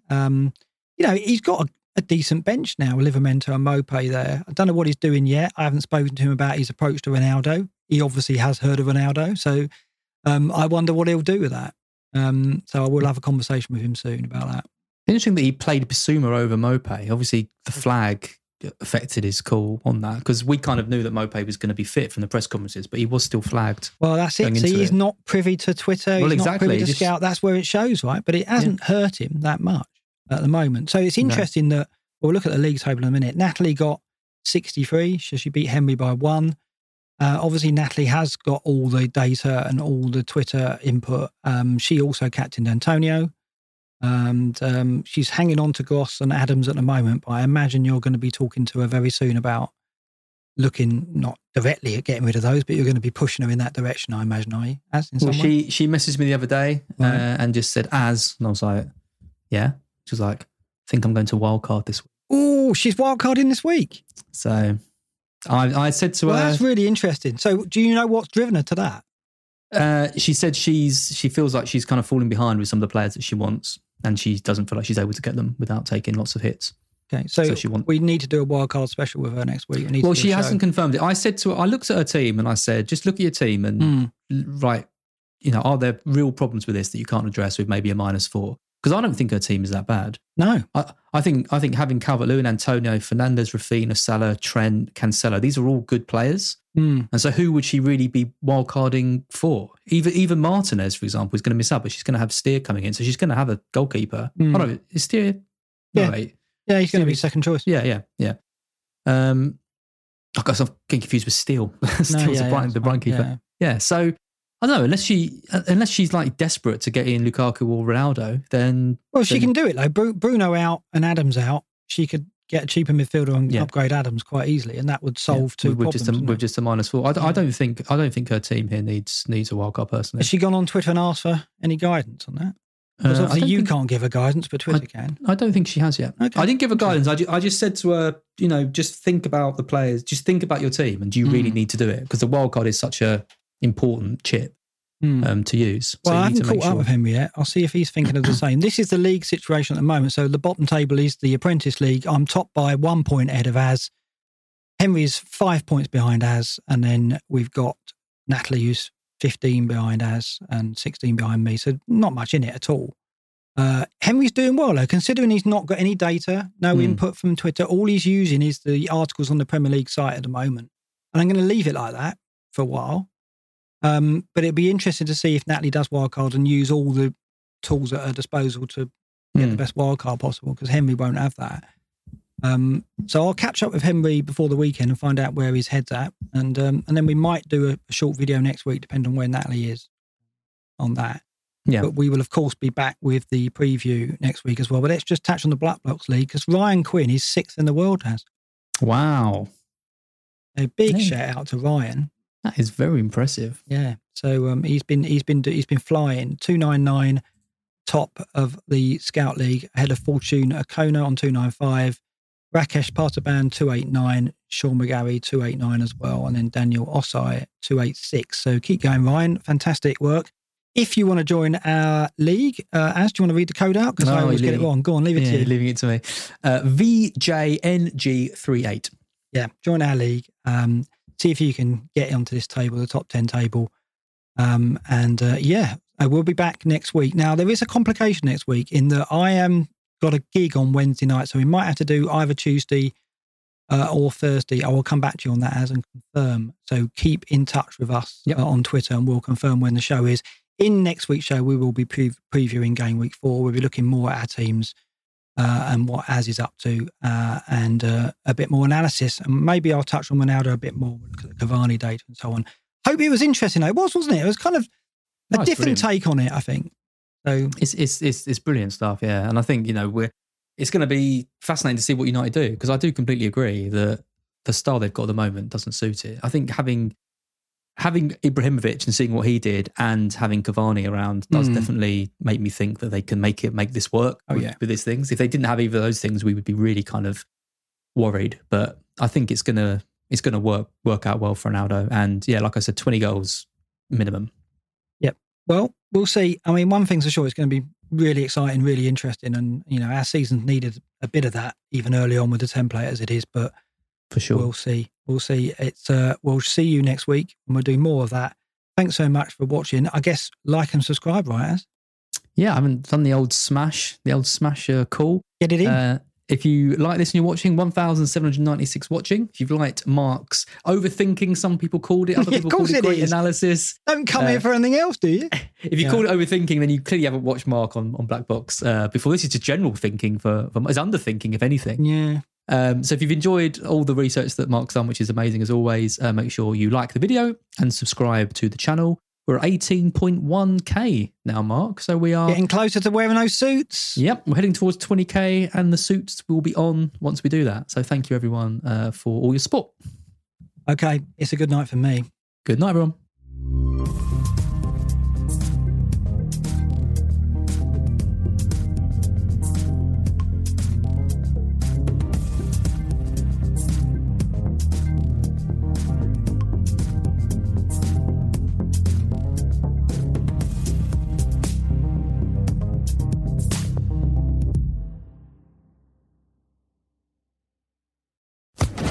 Social Podcast Network.